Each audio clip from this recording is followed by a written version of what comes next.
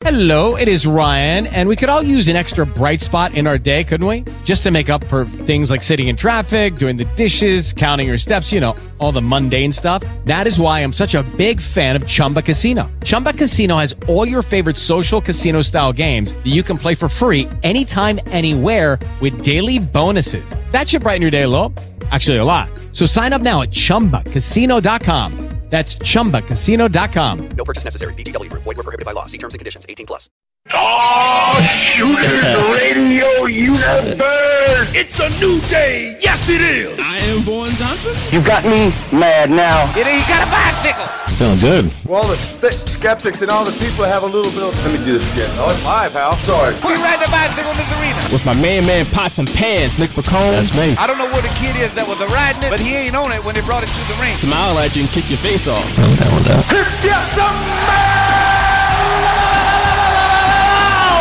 And I have half the brain that you do. But I don't like it when things aren't going my way. Don't you dare be sour. He don't know nothing else. You know that wrestling. Like he know that wrestling, bro. Give me a hell yeah. I said give me a hell yeah. What's up, ladies and gentlemen, out there in internet land, and welcome to episode 300.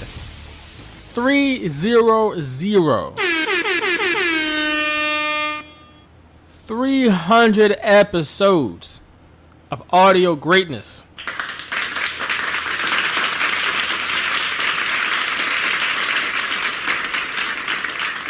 And our 300th episode is available wherever podcasts are found, including the Blue Wire Podcast Network.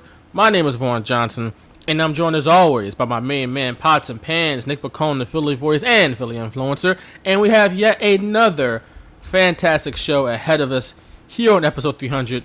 You thought the other 299 episodes were good? Well, wait till you get a load of this one. Exactly, Dusty. I agree with everything you just said. I concur. Cause that's how we're gonna get down on episode 300. It's another deep dive, a deep dive into Fall Brawl 1996 from World Championship Wrestling. The 25th anniversary just passed, I believe, yesterday, as we record this here on Thursday, September 16th. Wednesday, September 15th was the 25th anniversary of this show. We're gonna talk all about it, dive all the way deep into it. But before that, I gotta do my weekly check on my man Pots and Pans. Nick, how you doing tonight, my good brother? Well, Lord did that. Boola, boola. This is the soundbite that'll probably lose us listeners, so I apologize in advance, but it is my favorite soundbite that we've ever had on the Straight Shooters. In the 6 years we've been doing this, it's my favorite one ever. Otherwise, I'm doing great. Well, I guess not great. I have 2 hernias, and I'm eventually going to need surgery. So I'm happy it's nothing, I guess, more serious. But, yeah, that's where I'm at. Look at you gutting it out. Still do the podcast, literally, man. 2 hernias. Literally, yeah. 2 of them, not even one. I got one on both sides. So, Yikes. Interesting. So, yeah. I'm you know, at the time when we have surgery, I'm sure we'll let the people know, and you know, because I'm probably going to be out for a bit, so depending on how the recovery time is. So I actually meet with the surgeon next week, so we shall see. We shall see, man. Hopefully, you know, you're not in too much pain while you're waiting for surgery. I hope not. I've never had a hernia, but I can imagine it sucks. So I've had it since March. That's when I first felt it, but it's been off and on, and not really affecting my daily life until a few weeks ago, where it just got too much, where I had to go to the doctor and set that stuff up, and I didn't know what it was at first. I don't know if it was intestinal or what. So got the CT scan, got the results, and I'm almost relieved that it was a hernia, nothing more. And hopefully surgery is the fix, because I'm not going to be able to go through the rest of my life dealing with this without doing something to it. So yeah, that's where I'm at. Yeah, hopefully. I mean, I'm sure the surgery will be a success. I mean, hernia surgery sounds like pretty routine. I'm not a doctor, so don't quote me on that. But it should be, hopefully a nice, smooth, and easy procedure for you and get you back to 100% sooner rather than later, obviously. That's right. That's right. But as far as me, I'm feeling good. I don't have double hernias, so I'm feeling I'm not in constant pain like you are, unfortunately. But you and the Eagles do have one win so far. So 1-0. Hell yeah, go Birds. Go Birds. It's a good time right now. Right now. We don't want to overdo it, but right. Hey, we'll take the dubs when we can get them. You know what I'm saying? So feeling good about that. Also feeling good about the fact that Big E is the new WWE champion, which of course happened this past Monday night. He announced that he's intending on cashing in beforehand, which I think was, from a promotional standpoint, a smart move. I know some people are, what about the surprise? What about the surprise? Well, if you wanna pop a rating, or attempt to, because I don't think WWE actually did pop a rating on this show. The third hour, I believe, did pretty good, which was the hour that Big E was going to cash in, more than likely anyway. But the rest of the show, people didn't really care for. Understandable, because why would you care for it? But from a promotional standpoint, though, saying it ahead of time is the smart play, right? And not only did he cash in, he actually won, and now he is the fourth black person to win specifically the WWE Championship, and half of those guys are now from the New Day, which is pretty wild. Of course, you got The Rock, Kofi Kingston, Bobby Lashley, and of course now Big E. You got thoughts? Big E being the new WWE champion? Yeah, I think, we thought, well, at least I did, when Bobby Lashley beat The Miz, it was kind of out of nowhere, but then they, it was on a random Raw before WrestleMania, and then they kind of just let him have a pretty good run with it, and I think it's better to do this type of stuff. I know we're so used to seeing it on pay-per-views through the years, but I think TV is more important than ever when it comes to wrestling, and having these moments on TV where literally more eyeballs are going to see it as it happens live was a good play, especially when you had Big E tweet out that he was going to cash it in. So it wasn't, like a dastardly heel move. He was just kind of like, he came out in the beginning of the show and was like, yeah, I'm going to, cash this in. And I know some people out there would prefer like more of a babyface type of cash in for someone like Big E, but Big E's like, he's been around so long that it's almost felt like a Bobby Lashley winning the title who's been around forever. He left WWE and then came back, and he was like sulking in the mid card and bad angles until finally they were just like, all right, screw it. But Big E is really like, I don't know the last time he really had that type of storyline or angle that Bobby Lashley had to deal with before his run. He's just kind of like been so popular and won Intercontinental titles and stuff like that, and then won the Money in the Bank and just cashed it in and became champ. So I think he's like always been beloved after his initial run with Dolph Ziggler and AJ Lee and stuff like that. So this is kind of like a unique feeling, finally having a babyface champion after, I know Drew McIntyre held the belt for a long time, but with fans, it's different. And in front of fans, we haven't seen like a babyface champion in almost a year and a half, or actually over a year and a half now. So I think it was awesome. I thought it was awesome seeing Xavier Woods and Kofi Kingston come in the ring and celebrate with him, just like they did at WrestleMania when Kofi Kingston won it. As far as we know right now, Big E's on Raw as the part of the New Day again as WWE champion. So I'm looking forward to see what they do with him. I know throughout the years, especially in the early years, we were kind of like, all right, let's see where this goes. Let's see where this goes. And WWE always, they didn't miss once in dropping the ball with whatever we were trying to just say. Especially, I know you were just, all right, let's see it play out. Let's see it play out. But I used to be like that, but they lost with me. Yeah, they lost your trust, and nobody would blame you for that. They lost my trust, but now is I have that legitimate feeling back of I really hope they do good by him and have him, have a great reign. And I think it's the perfect person to put it on to keep things interesting. Like, people were bored with Bobby Lashley, even though he had MVP. I mean, I'm bored of Raw to begin with, just because it's not a good program. They have good stuff on it, but for 3 hours every Monday, it's just not a good program. So I think this might inject some life into it, and I hope I'm right. I mean, everybody hopes you're right, because all of WWE shows can use a little jolt of life, a little jolt of energy. But just like Crown Jewel. What's that? Just like Crown Jewel. No, not like Crown Jewel at all. Did you hear about that, by the way? I did not. What happened with Crown Jewel? They already signed the main event. What is it? Roman Reigns defending the Universal Championship against Brock Lesnar? Yep. Oh, well, that's not surprising. It's annoying, though. I mean, that feels like a Saudi Arabia match. That feels like a match Saudi Arabia requested. Happens. We want Brock Lesnar. We want the biggest name you could possibly get. So, sorry for interrupting you, but I think they officially announced it about an hour or two ago. So. Oh, really? I was out of the loop for the last hour or so, but well, okay. Good for you.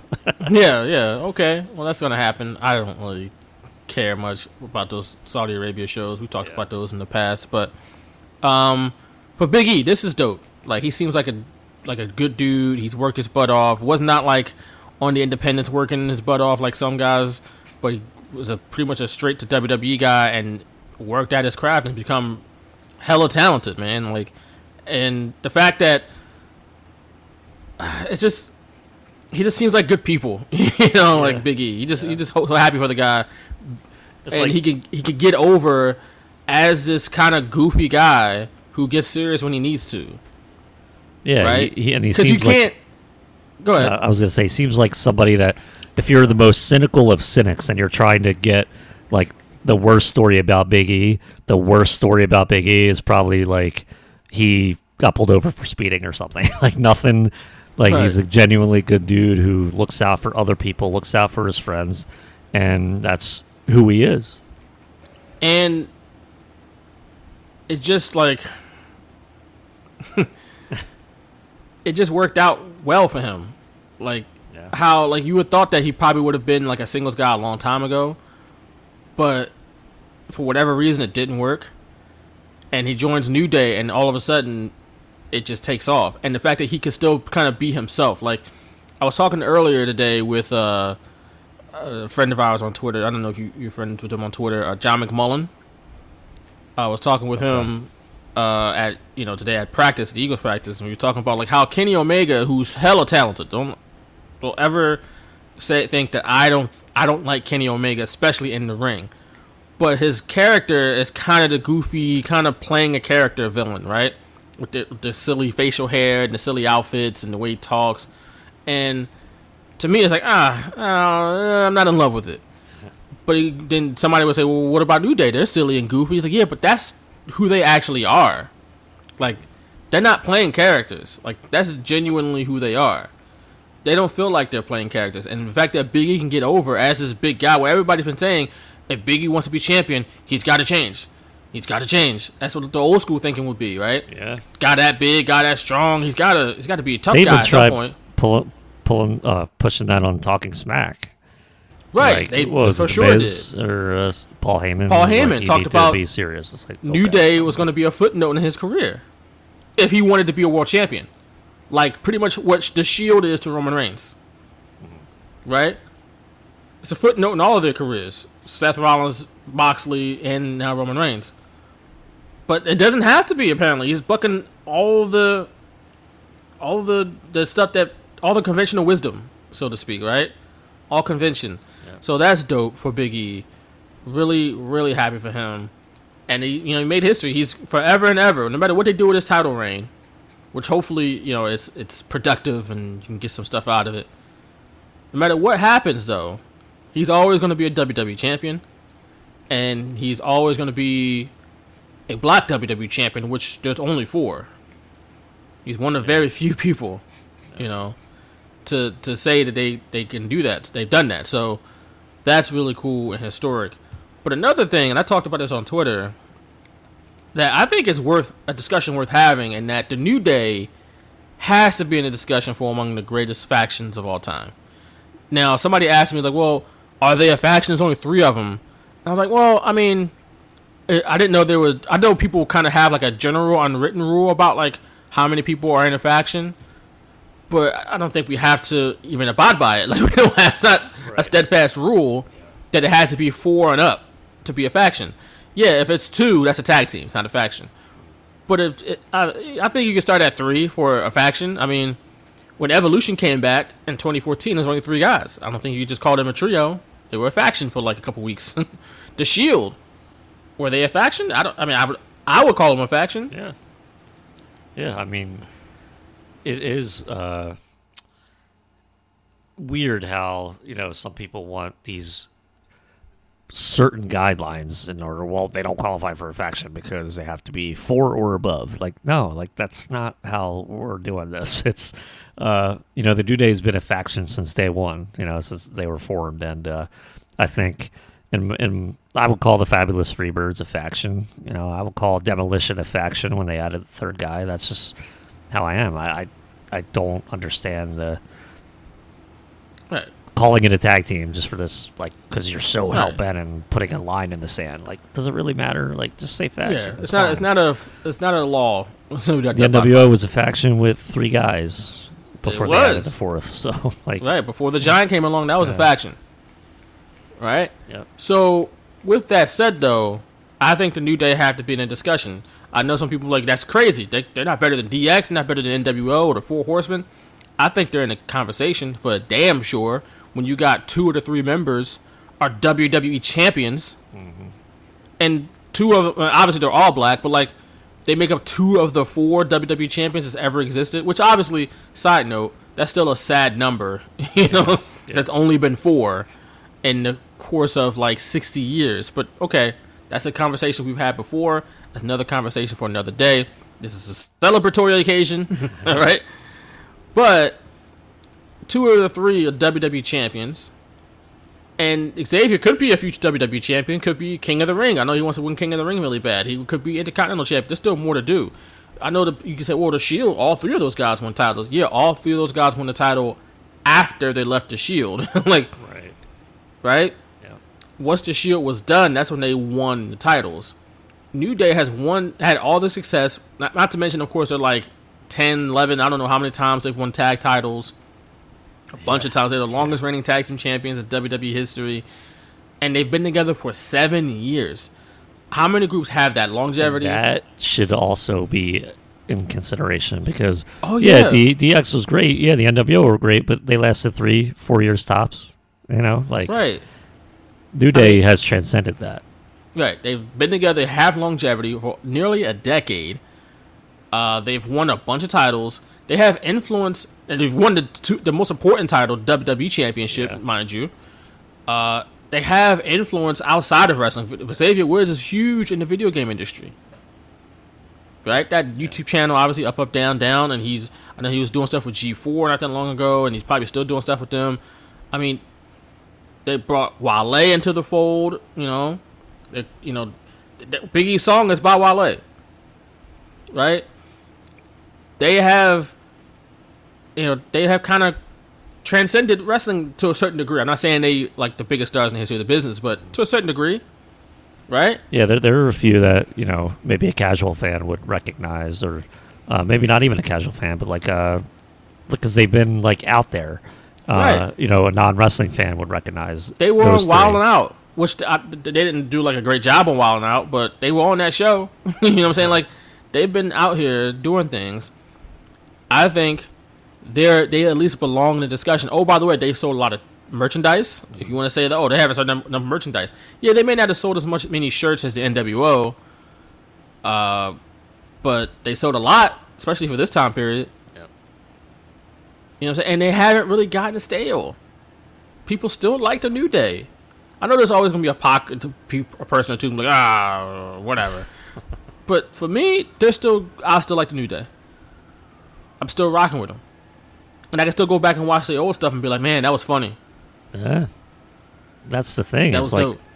It holds up. It's not passe. They try to reinvent themselves when they have to. Or really, they might reinvent themselves when they don't have to and make it even better. And there's been, moments of that throughout their 7-year run now. It's been one of the craziest runs that, I've been a part of as a wrestling fan, just from when it started. And I'm just like, okay, it's like another team, blah, blah, blah. They are the only really team that's formulated like that had this run. Like, I loved Evolution, but they're not as good as the New Day. Like, I mean, just because Triple H and Batista were part of it, Randy Orton, like, that was before. Like, we're talking about present day. Like, they're still together with Kofi, Kingston, and Big E being champions. So, I think that has something to do with that.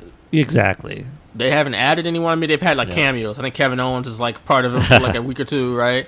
But that's good because they, mention it, and they are not trying to hide the fact, they're like, okay, yeah, you can be a part of New Day for 1 week. Like, they embrace that, and I think that has so much of a lasting effect where it almost seems like they don't take themselves too seriously, and maybe that's why they're so good and why we should take them seriously as one of the greatest of all time.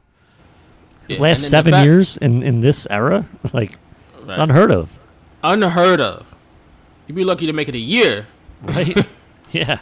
Let alone 7. But the way WWE TV's been this past decade plus, 7 years and multiple world titles, and then not to mention great legendary tag team with their run, crazy. When the New Day first got together, you would have never thought in a million years that that any one of them would win a WWE title, let alone two. Two of them win the WWE Championship? Get the hell out of here. You were like, they're not even going to be together that long. Right? And the fact that it's not only, okay, you won titles, but it's elevated. It's pretty much saved their careers. Think about it. They were dead in the water. All three of those guys were nowhere before New Day. And all of a sudden, they get this group, they get together, they get this stupid name, but now they've made it. It's like, oh yeah, New Day. It's like normal.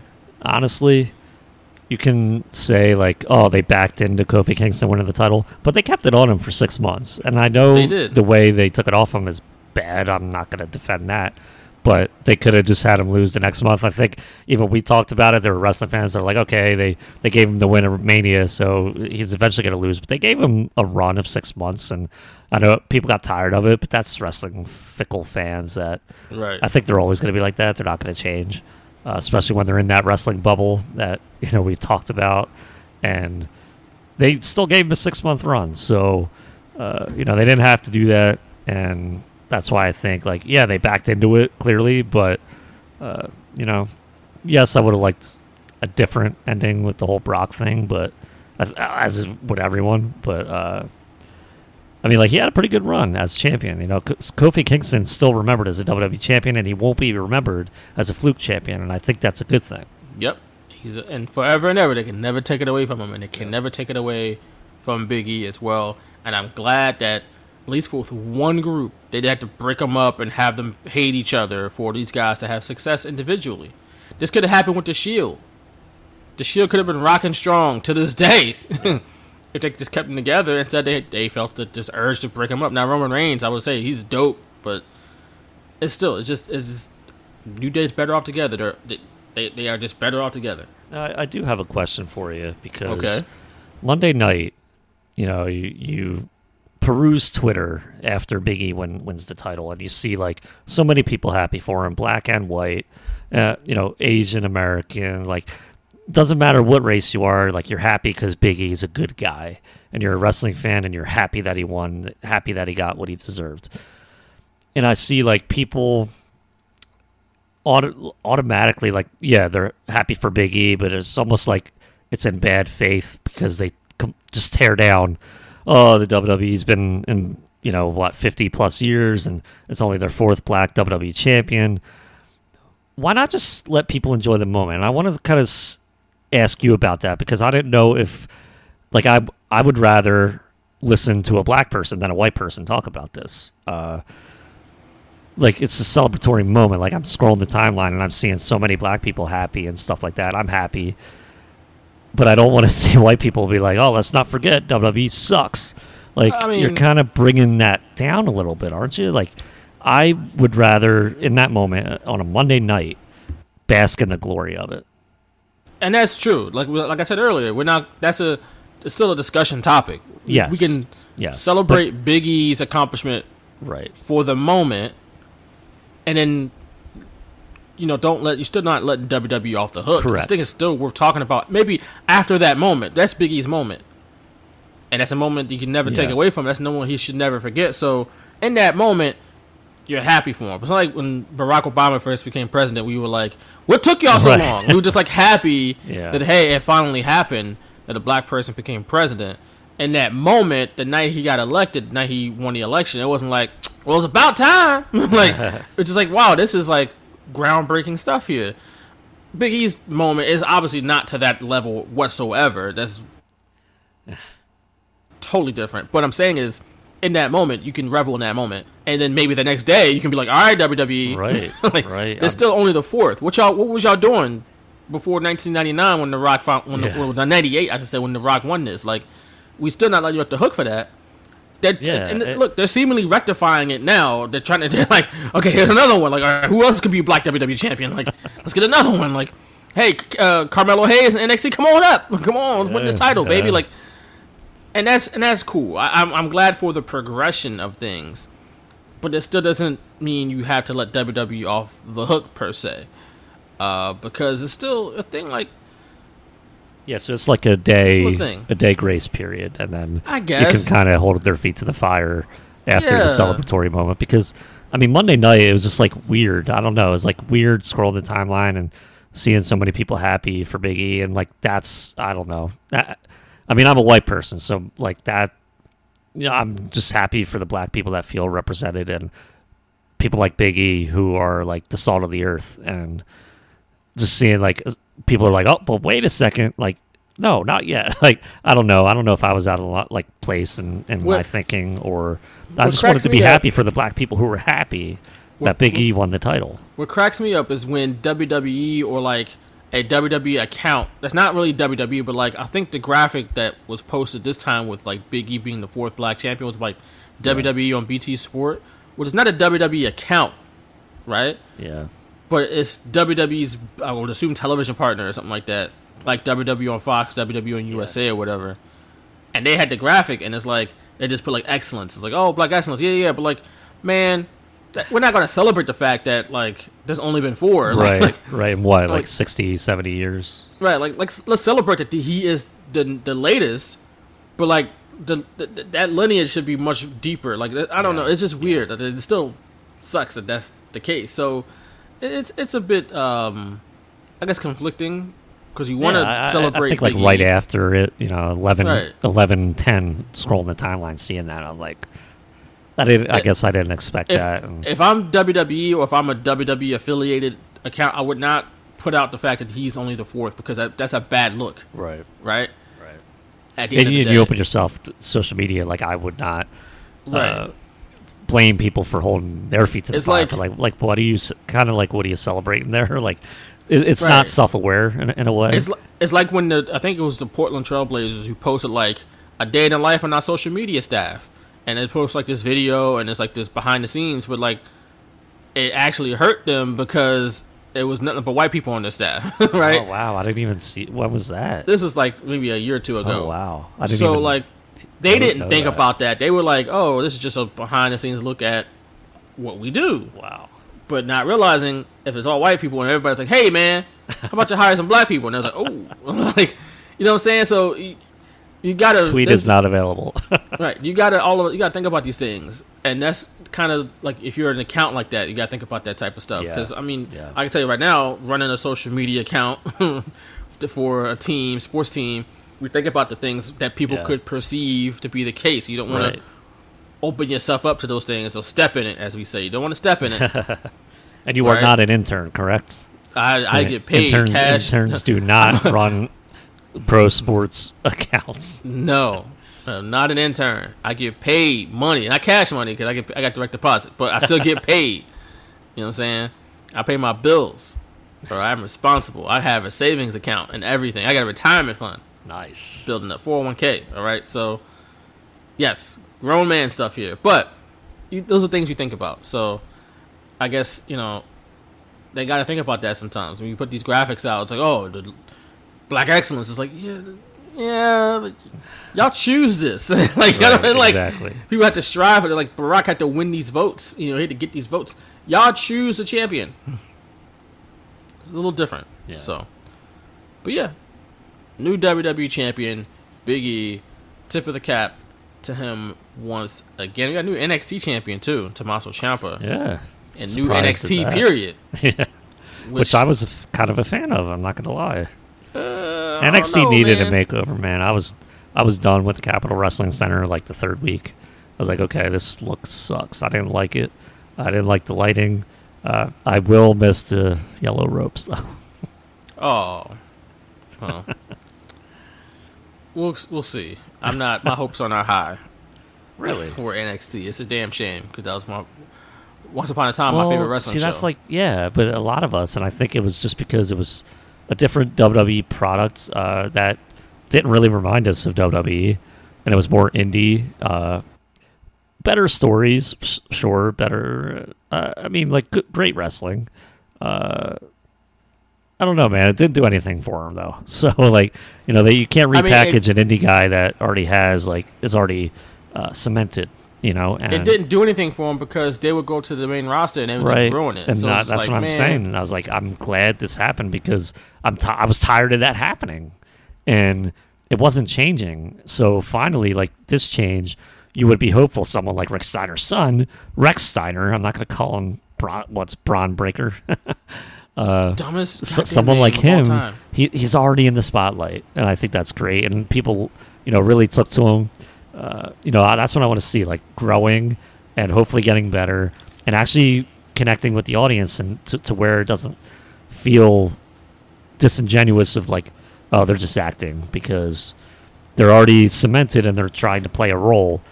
No, I want to see like a star that you know, embraces it. Like Keith Lee's saying, bask in the glory. That's all I want to see. I want to see these guys and girls bask in their glory. And the only way like WWE knows how. And I've kind of resigned myself to the fact WWE's product is WWE's product. I just want to see people connect with the audience. New people come up because the roster, as big as it was, is still stale because they use the same people every week. I don't know. I'm glad. Hopefully, something's changing there. We'll see. It's probably not changing for the better though. Just don't get your hopes up, Nick.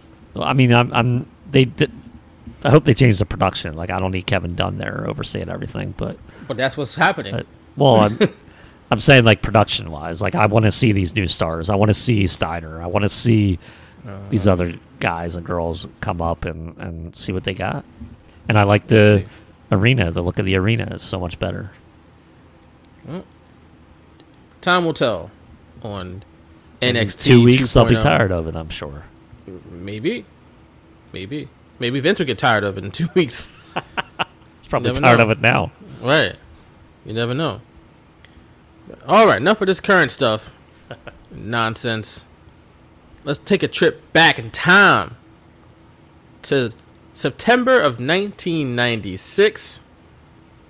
Yes. September 15th, to be exact, to Fall Brawl. WCW Fall Brawl. Nick, you ready to dive into this? Let's do it. Let's do it. Fall Brawl from World Championship Wrestling came to us September 15th, 1996 from the Lawrence Joel Veterans Memorial Coliseum in Winston-Salem, North Carolina. A very WCW town and venue in Winston-Salem. You don't usually see Winston-Salem, North Carolina on the schedule for a pay-per-view, but in WCW, that is the case. The Lawrence Joel Veterans Memorial Coliseum is the home of Wake Forest basketball. I didn't know if you knew that. Yeah, it's still standing. Same name. Same name and everything. How about that? It hosted Fall Brawl from 96 through 99.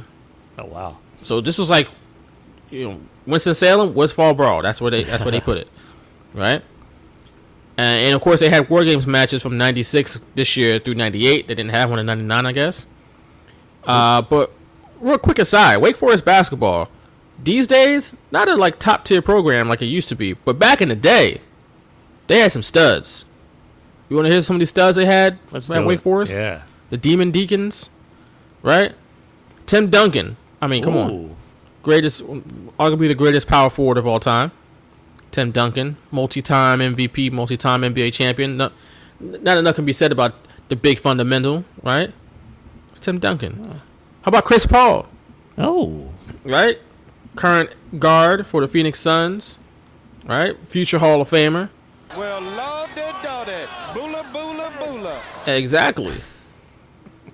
If you can, Wake Forest again, not a team that's like going to like do damage in the NCAA tournament right now, but like if you get the top players of all time on the court, like Chris Paul and Tim Duncan alone could beat probably some top programs. Like, I'm just saying. You got Josh Howard, you got Rodney Rogers. Remember Rodney Rogers? He was early 2000s player. How about Ish Smith? He's still in the league. Yeah. How about that? You know Ish Smith? Yeah, former Sixer, right? Pretty sure he's with the Wizards now. Well, he was during the last season. Huh. Jeff Teague. Wasn't Rodney Rogers a former Sixer too? Yeah. How about that? Yeah, Muggsy Bogues. Muggsy Bogues played at Wake Forest. And Al Farouk Aminu, who's in the league right now. I think Muggsy Bogues had a lot of name drops on My Brother and Me. Probably. The Nickelodeon show. Was that around the same time in the 90s, mid-90s? Yeah. Muggsy Bogues was a big deal. deal. Kendall Gill had this guest appearance on there. Was Kendall Gill from Wake Forest too? No, he didn't Kendall Gill go to Villanova? Did he? I thought he was at Duke. Oh, was that Kerry Kittles? I don't know what Kendall Gill. He went to a Big East school. I'm pretty sure. Let me look it up. Okay. He was Kerry Kittles, I think, went to Villanova. All I remember is Kendall Gill. Dee saying Kendall Gill. Wow. Where the hell did Kendall Gill go? He went to Illinois. Oh, I thought he went to a Big East school. I was wrong. Oh well, Illinois. Yeah. Well, I don't know why Kerry. Why did I think he went to Duke? I'm probably thinking of Grant Hill. Grant Hill might have. Grant Hill went to Duke. He made appearance on that show. Maybe that's what I'm thinking about. Grant Hill went to Duke, so you're right about that. All right, that knowledge. Yeah. Wake Forest, man. Demon Deacons. But on this night, there were 11,300 people in the building, according to good old Wikipedia. It's a lot of people. It's a lot of Jinx. How do we both? Like, what? It's really not, though. But why would we both say that? We complete each other's sentences, Nick. It's called chemistry. We got it. Right? We got that chemistry. Oh man, that was good. Well, Lord, boola. Exactly. Telling you, man. They're probably already sick of it. I'm sorry, listeners, but you're gonna have to deal with it. If we lose listeners, it's your fault. Letting you know.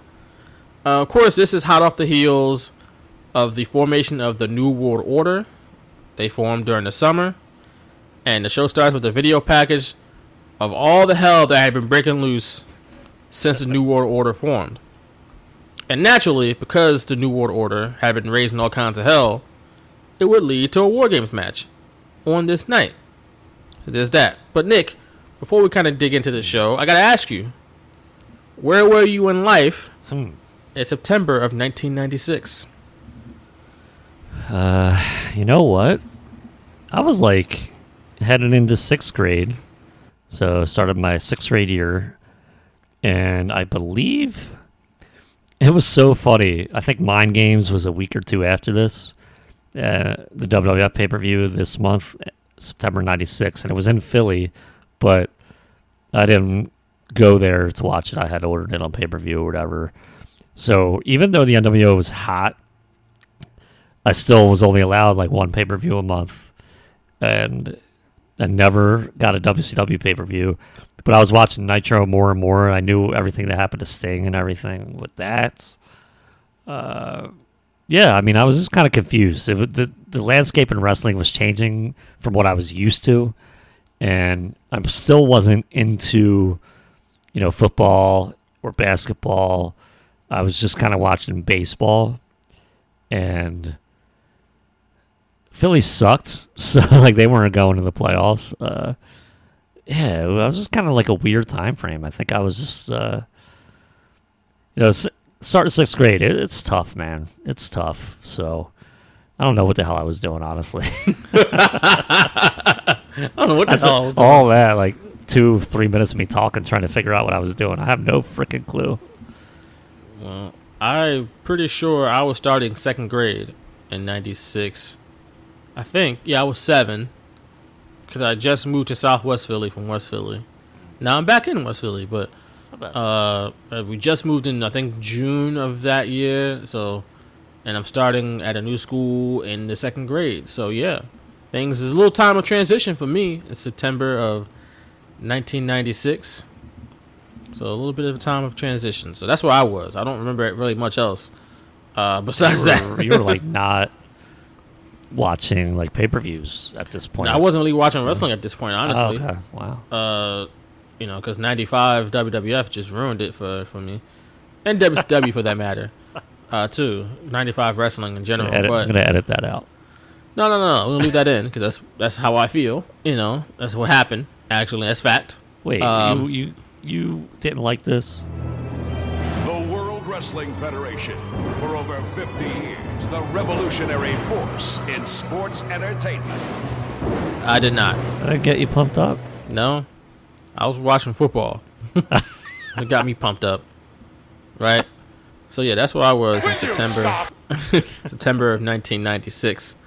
But here we are, not Wake Forest, Winston-Salem, North Carolina. There's no such thing as Wake Forest, North Carolina. That's a school name. Winston-Salem, North Carolina. We got Tony Schiavone, Dusty Rhodes, and Bobby Heenan on the call. And they have a pretty entertaining intro to the show. Well, I tell you what, guys, shockwave upon shockwave was delivered at the doorstep of WCW. A lot of words. The NWO seems to be in control. The playing field, Brain, has changed now that Sting has turned and become, obviously, a member of the NWO. War Games will tell the truth tonight about WCW. Well, the guys in the back right now are taking bets that this is going to be the NWO's last pay-per-view. And if you think the Horsemen are in trouble, this match was created for them. 2 rings, a steel cage. You think they're in trouble, don't ever count the Horsemen out in Ric Flair and Arn Anderson and Luger. I'll tell you one thing, the NWO may have seen their last wrestling match on Earth. On Earth? It was not. Narrator, it was not. It was not. They was going to get put to sleep for good. Like, what? Like, what is going on here? This just cracks me up. Why would Bobby Heenan say that a week after, like, Sting turns on them? Like, wait, how is WCW even in a like, position to do that? It's funny that he talked about the War Games was made for the Horsemen, right? When you look at the history of War Games, the Horsemen lost all the time in War Games. They lost in the very first War Games in July 4th, 1987. They lost the second War Games. They lost the third War Games. Right? They didn't lose the fourth because it was only Arn and Tully in there. It wasn't, all 4 members. But then that 5th War Games, they lost that one. We come back to the 6th War Games. They lost that one. The 7th, they lost that one. The 8th, they lost that one too. The 9th, they lost. And now, mind you, these are all like house shows. Like there's probably the Great American Bash Tour in '88, and every night when they did the War Games and the Great American Bash Tour, the Horsemen lost every single night. Okay, they lost 15 out of the first 16 War Games matches, bro. Wow. Like if I'm counting this correctly from what I'm looking at. They lost all the time. They actually got 1 win. They got 1 win, it looks like, in 91 at Wrestle War when they beat Sting, Pillman, and the Steiners. Man, they were closing in on that Detroit Lions record. Bro. Like 0-16. It was bad. Okay. Real bad. So this match, I don't know if this match is necessarily made for the Horsemen. It was made for them to lose. a lot. All right, a whole lot of losses. But they always won the coin toss. Not this year, though. Until this night. Not 96. They lost 96. Well, we're going to talk about it. Spoiler, they lose tonight. Oh, they lost again 97. Yeah. They were just losing war games all the time. So I don't think this match is really made for them. If anything, they're like, please don't put us in war games because we always lose. They weren't even scheduled to be in the 97 war games. Well, I mean, maybe they were, but like on TV, they weren't until like the last week. So too funny. They win that thing, and they lost again, and again, and again. So, but Dusty was probably like, What the hell is going on here? he was beating them in a lot of those matches. That's right, baby. Running the big dust. Exactly. Dusty Rhodes is doling out bionic elbows to all four of the Horsemen. hey, he played a huge role in Fall Brawl 96, at least for me personally. He does. His commentary is worth the price of admission alone, and we're going to have a lot of Dusty cameos on this podcast because we love Dusty. I warned him on. I was like, I have a lot. You've already heard him a bunch of times. With the boola boola boola, whatever the hell that was. A new fixture on my soundboard. We got him and Bobby Heenan a lot more. And what's he even saying? I think if you went back and asked Dusty on that night, he doesn't even know what he's saying. Right? He's just saying, he's making stuff up. I think it had something to do with the translator line or something like that. That he's talking about. So whatever. We kick off Fall Brawl 1996 with a grudge match. Diamond Dallas Page going up against the young upstart and Chavo Guerrero Jr. Chavo just joined WCW in May of 96. And he's still very young in the business. He had only made his wrestling debut in 94. So he's barely 2 years in.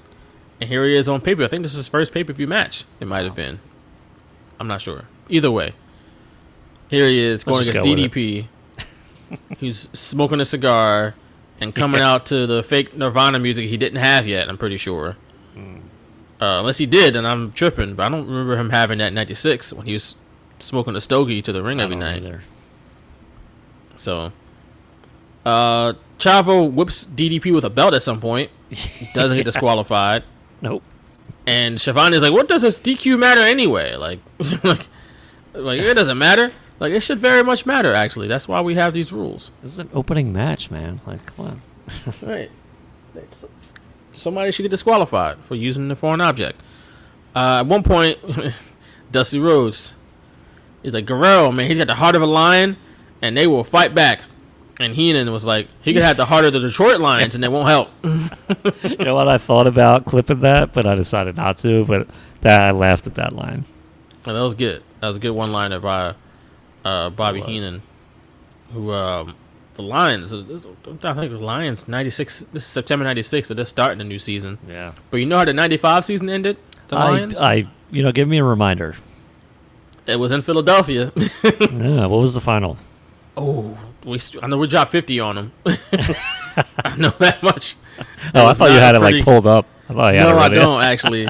Well, yeah, it was good for the Eagles. Yeah. Oh man, wildcard playoff at the Vet, 58 to 37. Wow. Good Lord. So hey, they lucked out. Their defense sucked that day, but we dropped 58 points in the playoff game. What?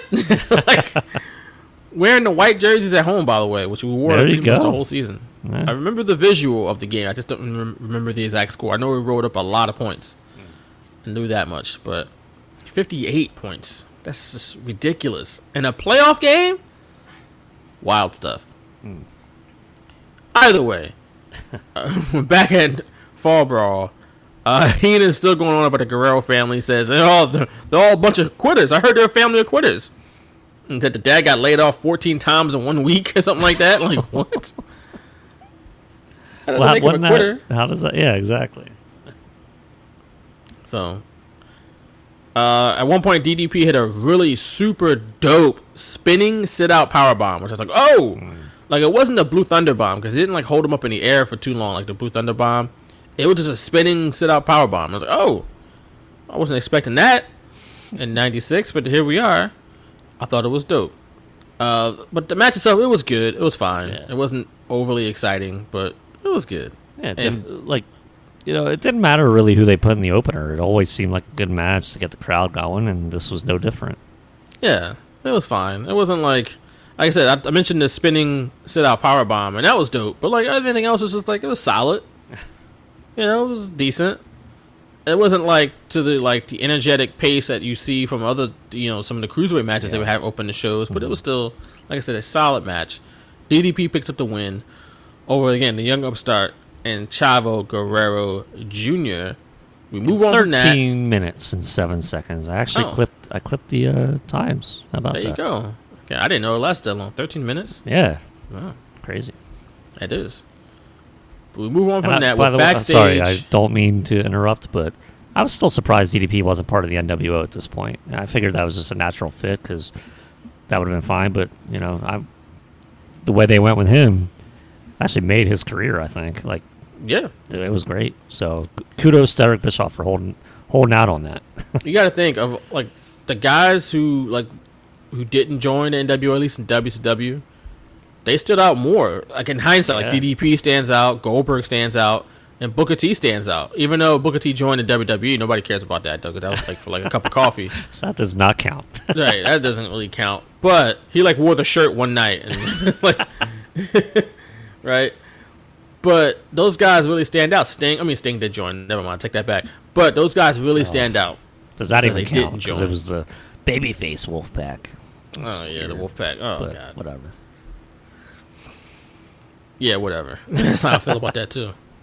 So, moving on, we're backstage with Harlem Heat, Colonel Parker, and Sherry Martel as they're doing the computer chat, which is, the computer chat, the AOL chat, which is all the rage in the mid-90s for these wrestling shows. They had to show...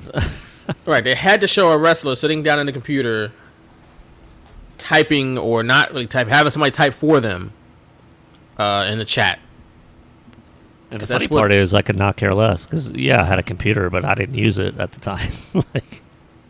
It's just so funny. That was the wave, in the mid-90s. Yep, every single pay-per-view. You would get a shot from WWF and WCW.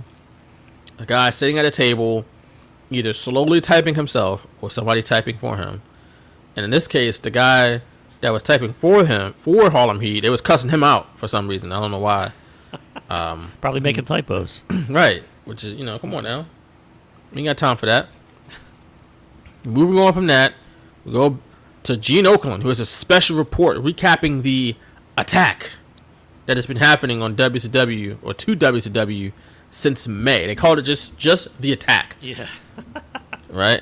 And the attack is, of course, in reference to Scott Hall, Kevin Nash jumping ship to WCW, being the outsiders, and, of course, Hulk Hogan jumping to the dark side, forming the NWO, and all the hell that has broken loose since that happened. Again, a lot of hell broke loose, including Rey Mysterio being lawn darted into the side of a trailer, and people getting spray painted left and right. They spray painted the title, the world title, just all kinds of crazy stuff going on. This is real crazy for 1996. So, but after that, all that exciting stuff, we get a submission match between Scott Norton and Ice Train. If you look at one match that probably no one has a memory of, not a soul, the most diehard fan has no memory of, it's probably Scott Norton versus Ice Train. Let's go. I'm ready. You can talk to the most diehard fan. They were like, yeah, I remember that match. I remember this match. I remember seeing this match in 97 in Germany or whatever. This has to be the most anonymous or forgettable match, just from the name value and actually what happened. It's nothing consequential happened after this. It was just Scott Norton versus Ice Train on pay-per-view. Dusty Rhodes happened. That's what I took from this match. What did he say? A lot of things, especially this. Right here now, this matchup right here, guys, this has been brewing. Everything tonight has been brewing. Brewing. Submission with these two big guys, arms like tree trunks, chest as big as the Grand Canyon, and one of them got to submit. One of them got to submit. Love me some Dusty. I was watching this with the closed caption on, and when he was like, everything has been brewing. You know how they spelled that on the caption? B-R-U-I-N. Brewing. Brewing. Brewing. Even he, I guess, messed up the closed caption. I'm sure. That, so I'm sure. Too funny. I mean, Dusty had he mentioned that these guys are two like jacked up dudes. It's like, yeah, like if I had a submission match, I would not put these two guys in it. No. Like that's not what I was expecting when I saw a submission match. And it was like Scott Norton and Ice Train. Fire and Ice Explodes. Oh my God. Yeah. The thing was, it wasn't really like a submission match per se. It was like an I Quit match because they had the microphone and he was asking the guy, "Do you quit?" But the thing was, the microphone either didn't work or something because it wasn't. You couldn't hear him throughout the arena, and then the microphone didn't even come into play in the finish. Scott Norton just tapped out. Yeah. And that was it. It's like, why do they have this microphone? For this. Let's listen in.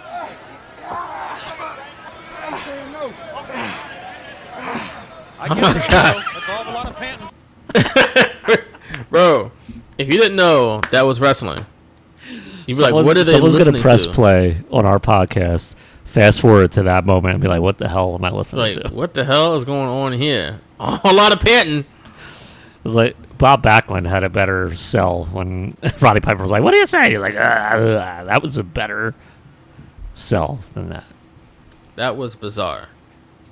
I noted that Ice Train was with Teddy Long. I almost didn't recognize Teddy Long. Like he put on some weight. Yeah, he was big in his WCW days compared to his WWF days. Almost didn't recognize him. Yeah, like even when Teddy Long was a referee in WWF, he had lost so much weight. And I remember I actually had like a card when Teddy Long was the manager for Doom, Ron Simmons and Butch Reed. And I had like one of those trading cards and he was in it. And I'm like, damn, like he must have lost a ton of weight.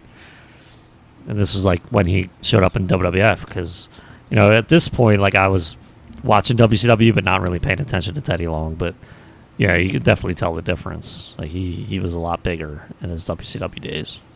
Yeah, especially on this night. So I was like, who is that? Oh, that's Teddy Long? What? Like, legit, almost didn't recognize him. The thing about this was like, obviously they were tag team partners, and this is like them exploding or whatever. Ice Train actually did an interview earlier this year where he said that he and Scott Norton didn't get along in real life. Like not just on screen, but also in real life. But that's mainly because Ice Train was just a little younger and kind of immature to the business, and he didn't really want to be in a team. You know, and he says in hindsight, like it should have worked. Like they should have been a dope tag team, but because he wanted to be on his own, he just didn't really give it a chance, and he probably didn't treat Scott Norton with the respect that he deserved at that point, which I think is, you know, kind of okay. That's kind of reflective of Ice Train to be like, yo, I wasn't in the right frame of mind for it to even have a chance to work. So yeah, and it's not like Norton was a nobody. Like he's definitely toured in Japan, you know, throughout his WCW tenure. So he's a star that people respect, and you know, I guess if he didn't get that respect, he didn't give it. I mean, fair enough. Yeah. Fair enough. But Ice Train picked up the win on this night, thanks to an assist from Teddy Long and a full Nelson that, again, Scott Norton just tapped out. Didn't say anything in the microphone. Just tapped out. Well, it would have been interesting if it ended like this. He has no advantage knocking him out because he can't quit if he's unconscious. Not unless you're a good ventriloquist. A what? A good ventriloquist. He cannot say ventriloquist. Like it's his. It ain't gonna happen here.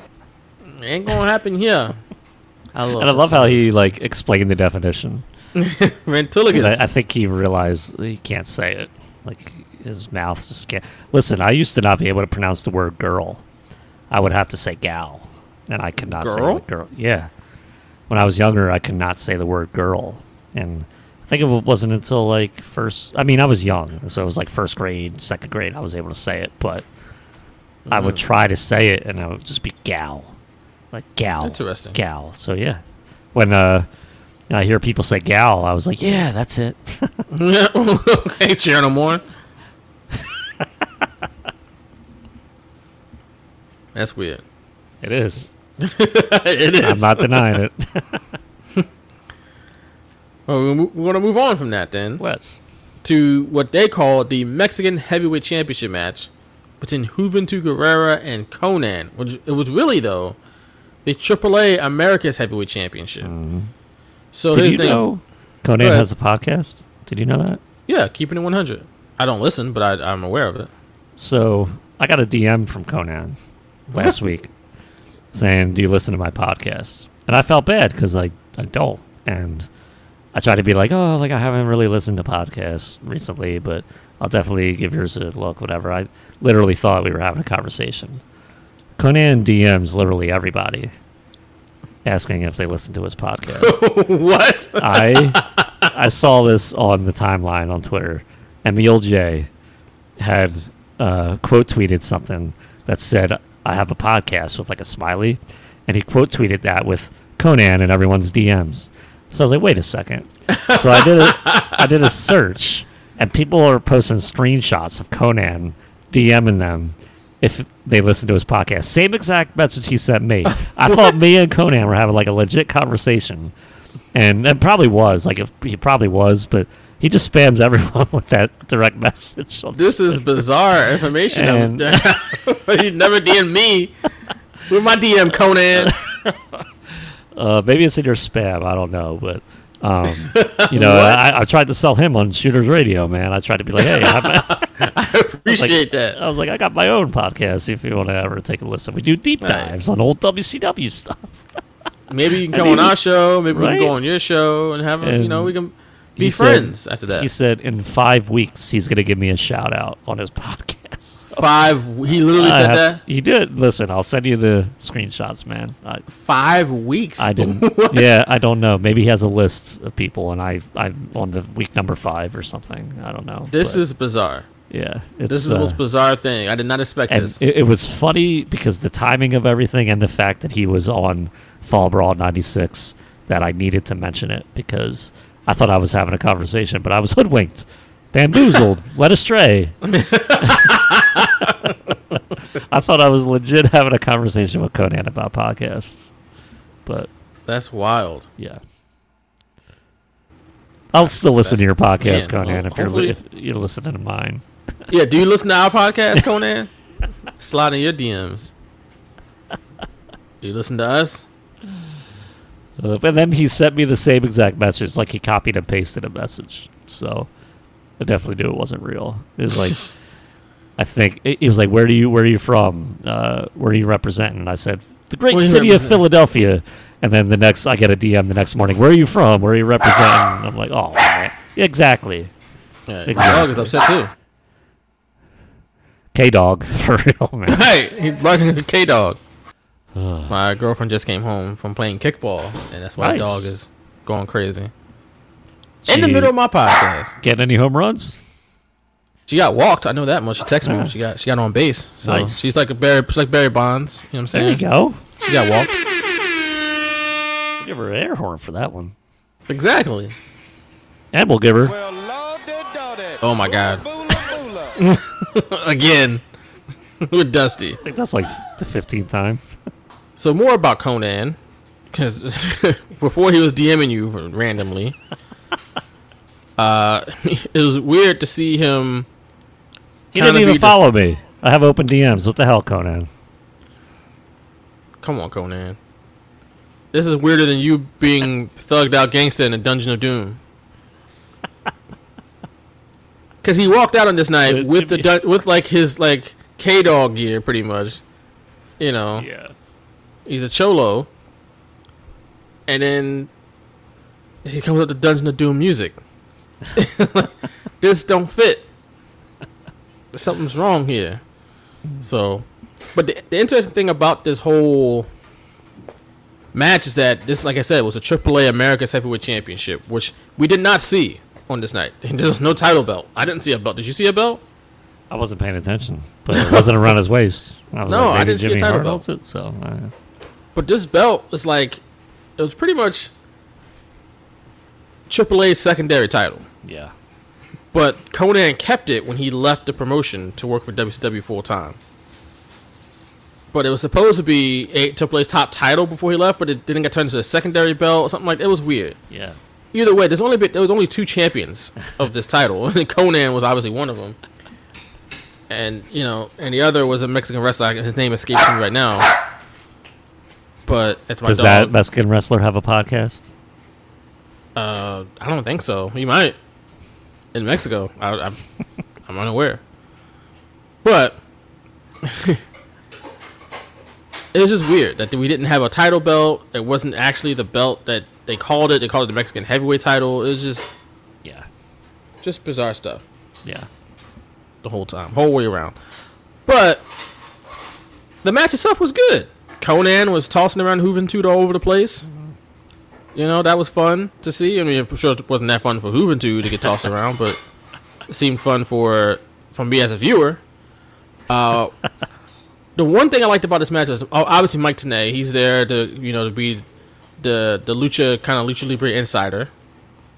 But one thing he was explaining was that like Konnan, or Tenay was explaining Konnan's style of dress, style of attire, because of course he's rocking the flannel and the baggy jeans and the tank top, and it's like he thought that people thought that Konnan was being more Americanized, and Konnan was like apparently like no, actually this is me returning to my roots.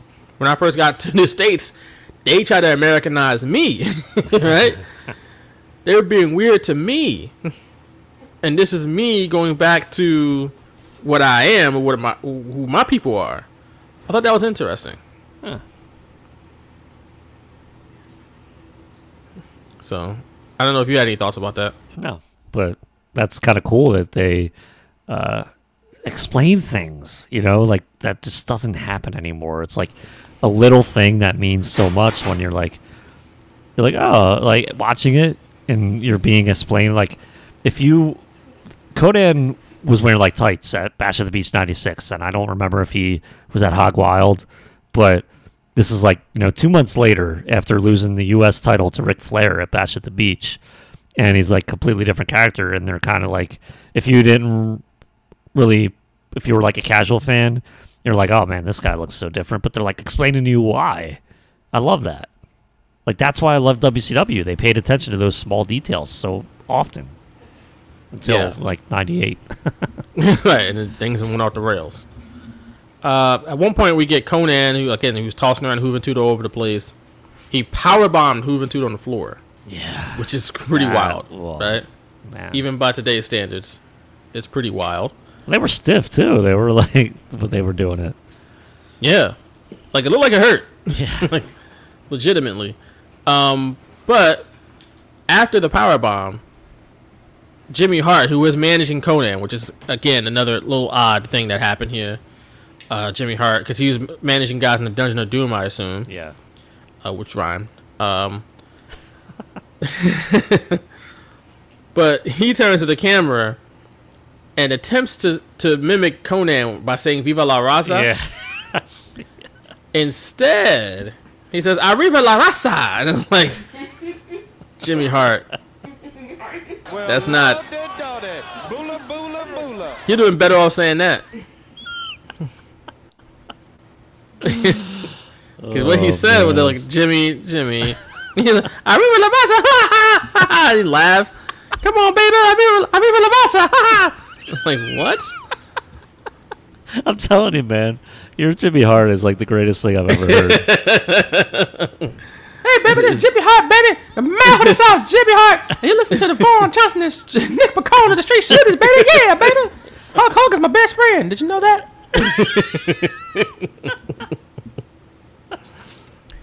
I love Jimmy Hart. He seems like a nice guy. It's just funny. I like He's probably on Twitter going on DMs. Do you know Hulk Hogan's my best friend? Like, Conan, do you like my podcast? Like, The Dungeon of Doom or like the Dungeon of Twitter DMs. Wow. Thank you. Twitter DMs. DMs. Thank you very much. Hey. You give yourself a round of applause? Yeah. Nah, that was you, right? You had the soundboard. Oh, I clicked it accidentally. You did. Before it was That was done. an abrupt end to the applause. Whatever. Very organic applause there. Editing. Conan wins the match, though, at the end of the day. He retains his Mexican heavyweight championship. Yeah, by hitting like a razor's edge type of move from the middle rope. Yeah. They called it a power drop, but it looked like a razor's edge to me. Yeah. But I didn't know if you had any other thoughts about this. No, I think during this match, Mike today had it mentioned he has an interview on the WCW hotline with Eric Bischoff, and this was before Bischoff turned to the NWO, and said that the interview addressed the Hall and Nash rumors, which meant WWF had already brought them up on their TV. Jim Ross was going to bring back Razor and Diesel and stuff, so it's interesting that today threw that in there a little bit, the WCW hotline plug.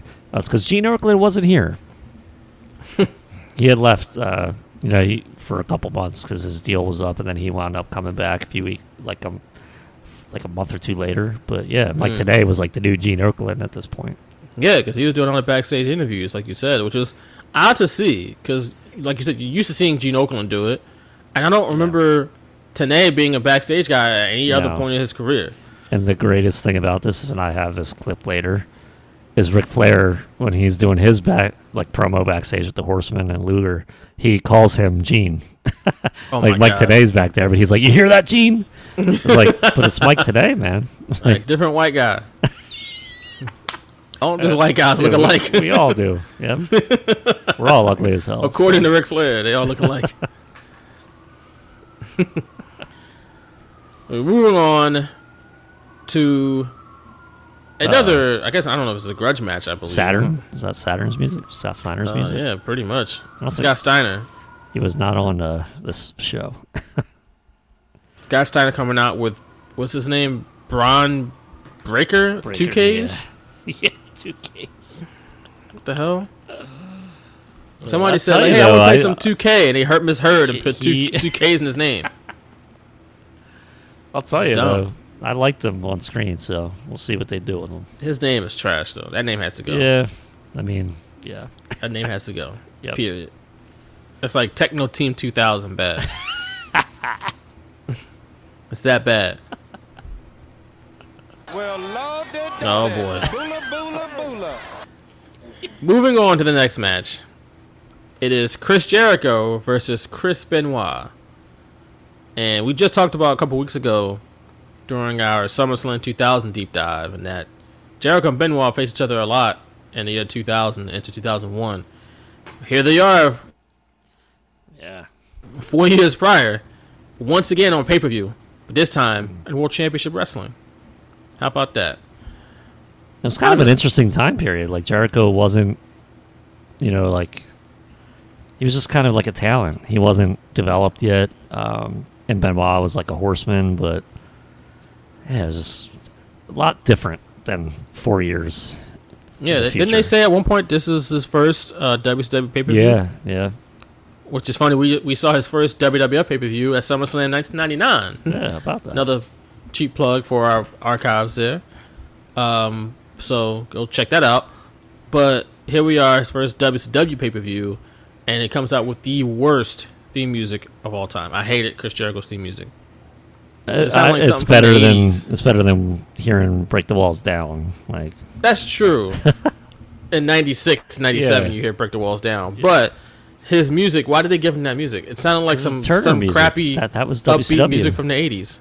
That was WCW. The NWO music was part of the Turner catalog. Like, it's crazy the music they had, and they just used it because they wouldn't have to pay for it. But that particular song, this upbeat 80s montage music, come on.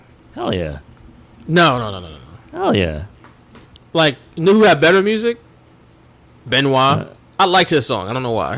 Like, it was kind of dance to it. Yeah. I could do the bounce to it. Good. I liked it before they had to change it to the Four Horsemen music, and it was like the generic Four Horsemen music. I liked his WCW theme. Yeah, I liked it too. We don't like Benoit, but I like his theme music. The only redeeming part about his name, his theme music. That's it. That's it. That's the only thing. This is a good hard-hitting match. I mean, Benoit back suplex Jericho out of the ring. That was, in this time frame, if I was watching that pay-per-view, I think that would have been the first time I ever saw that. Because I always saw like wrestlers tease a suplex outside of the ring, but it never happened. And it was obviously mostly WWF TV. But seeing that, 96, like, what? I would have been like out of my mind. Yeah, that was not normal for 1996. Hell, not normal today. You don't see guys get back suplex out of the ring. That's probably stuff you only saw in Japan because they just didn't give a damn. It's like they don't even do it. Each other around. Benoit didn't really do it safely to try like lead Jericho to a safe landing. Like it was up to Jericho to land like without hurting himself. You're on your own player. That's basically toss him out. That's basically how WCW was back then. It's like, I'm going to do this, and you just have to like protect yourself. Like it didn't seem like a lot of the wrestlers protected each other when they were doing these moves, because there was a lot. I'm sure there was so many concussions that we just don't know about. I guess, or maybe not. Don't want to focus on concussions, but like busted elbows or knees or like thighs, stuff like that. That they would be back in the ring the next night on Nitro. Super Calo had a match. He faced Mysterio on this night. Great match. He had a match the next night on Nitro. It's like crazy. Just crazy. Did he get hurt on this night? No, just the crazy moves they were doing, and it was like he faced Mysterio, and like just he would jump from the ring to the floor. It was like, what? Like, how are you standing right now? Like, just nuts. It was nuts. Like I said, this match was good and hard hitting.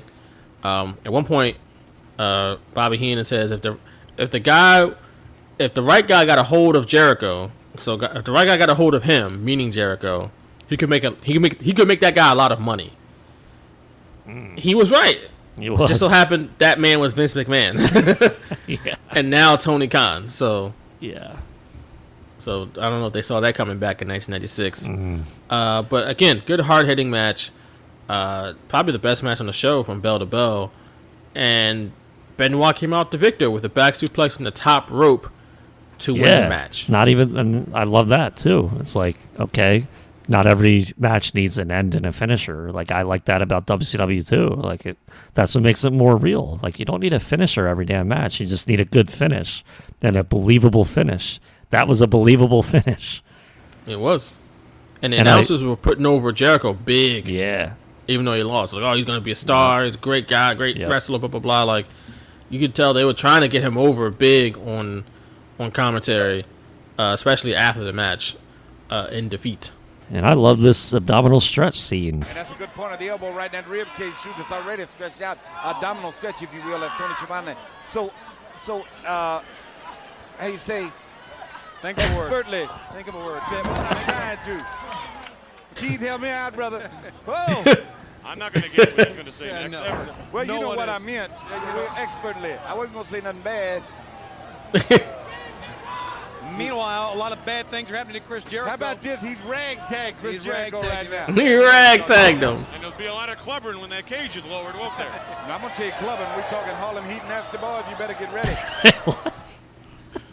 Clubbering, you just threw that in there. Right, you just threw it in there.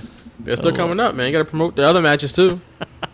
Just in case, you hear and you're watching the pay-per-view and you call a friend that's not watching it, be like, yo, Harlem Heat Nasty Boys. Order it. I forgot. Let me get the $20 real quick together. So. I love Dusty, man. Yeah, I love Dusty Rhodes. Love him to death. I mean, honestly, love him. It's the best.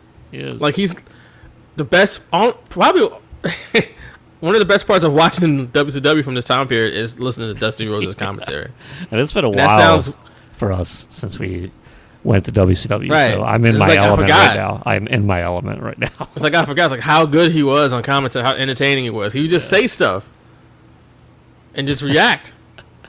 Whoa! He ragtagged him, or was it he walloped him, or something like that? What did he say that one time? Yeah, the Halloween Havoc. Halloween Havoc. Yeah. He bow-legged or something like that. Yeah, wobble-legged him. Wobble-legged him. Yeah, the wobble-leg. He wobble-legged him. He said he bow-legged him. So, yeah, love Dusty Rhodes. But moving on to the WCW Cruiserweight Championship, it is Super Calo challenging the champion, Rey Mysterio, who was only 21 years old at this point. 21. He's the Cruiserweight Champion of the world. He turned 22 in December of 96. He's barely old enough to drink here in the United States.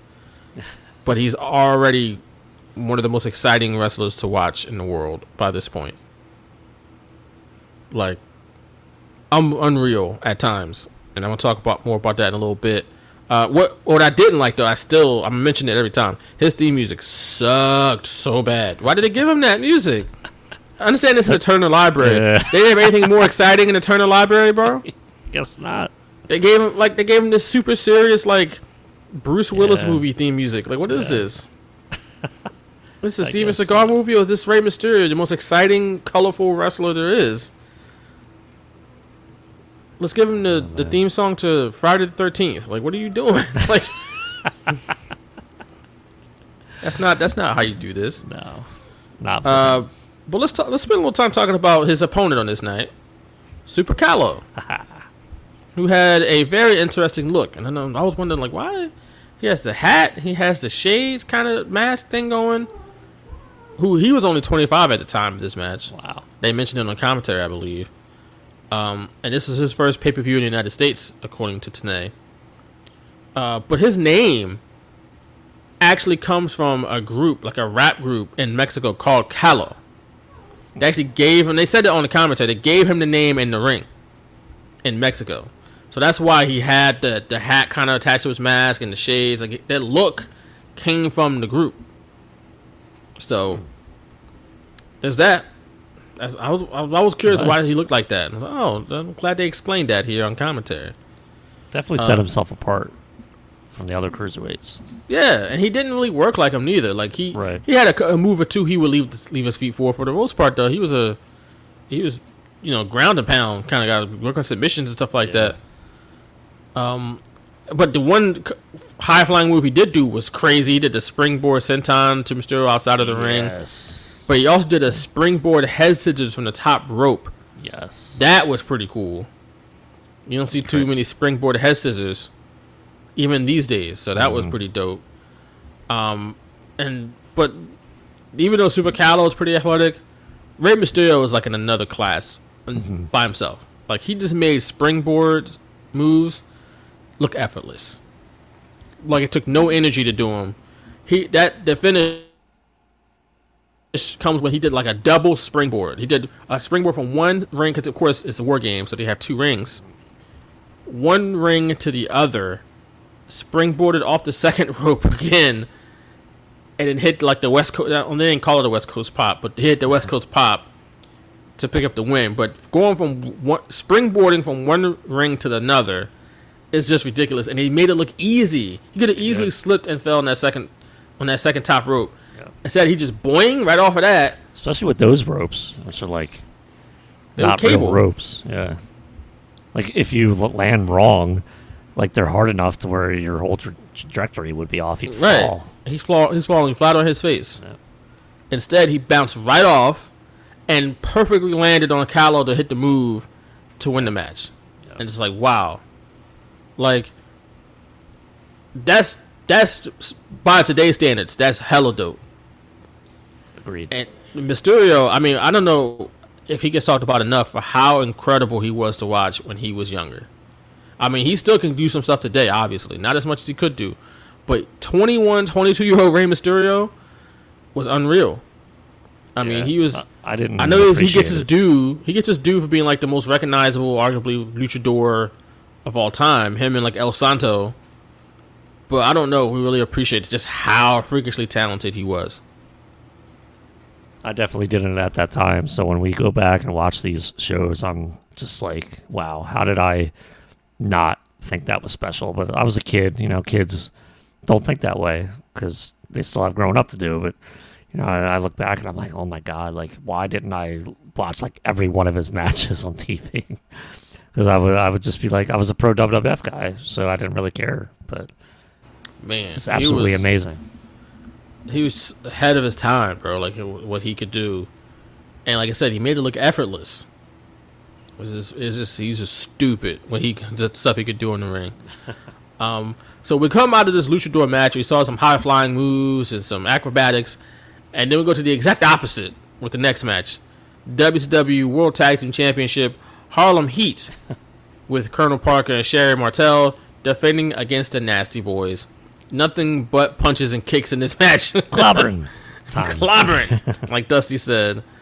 This is big change of pace, big 180 from the last match.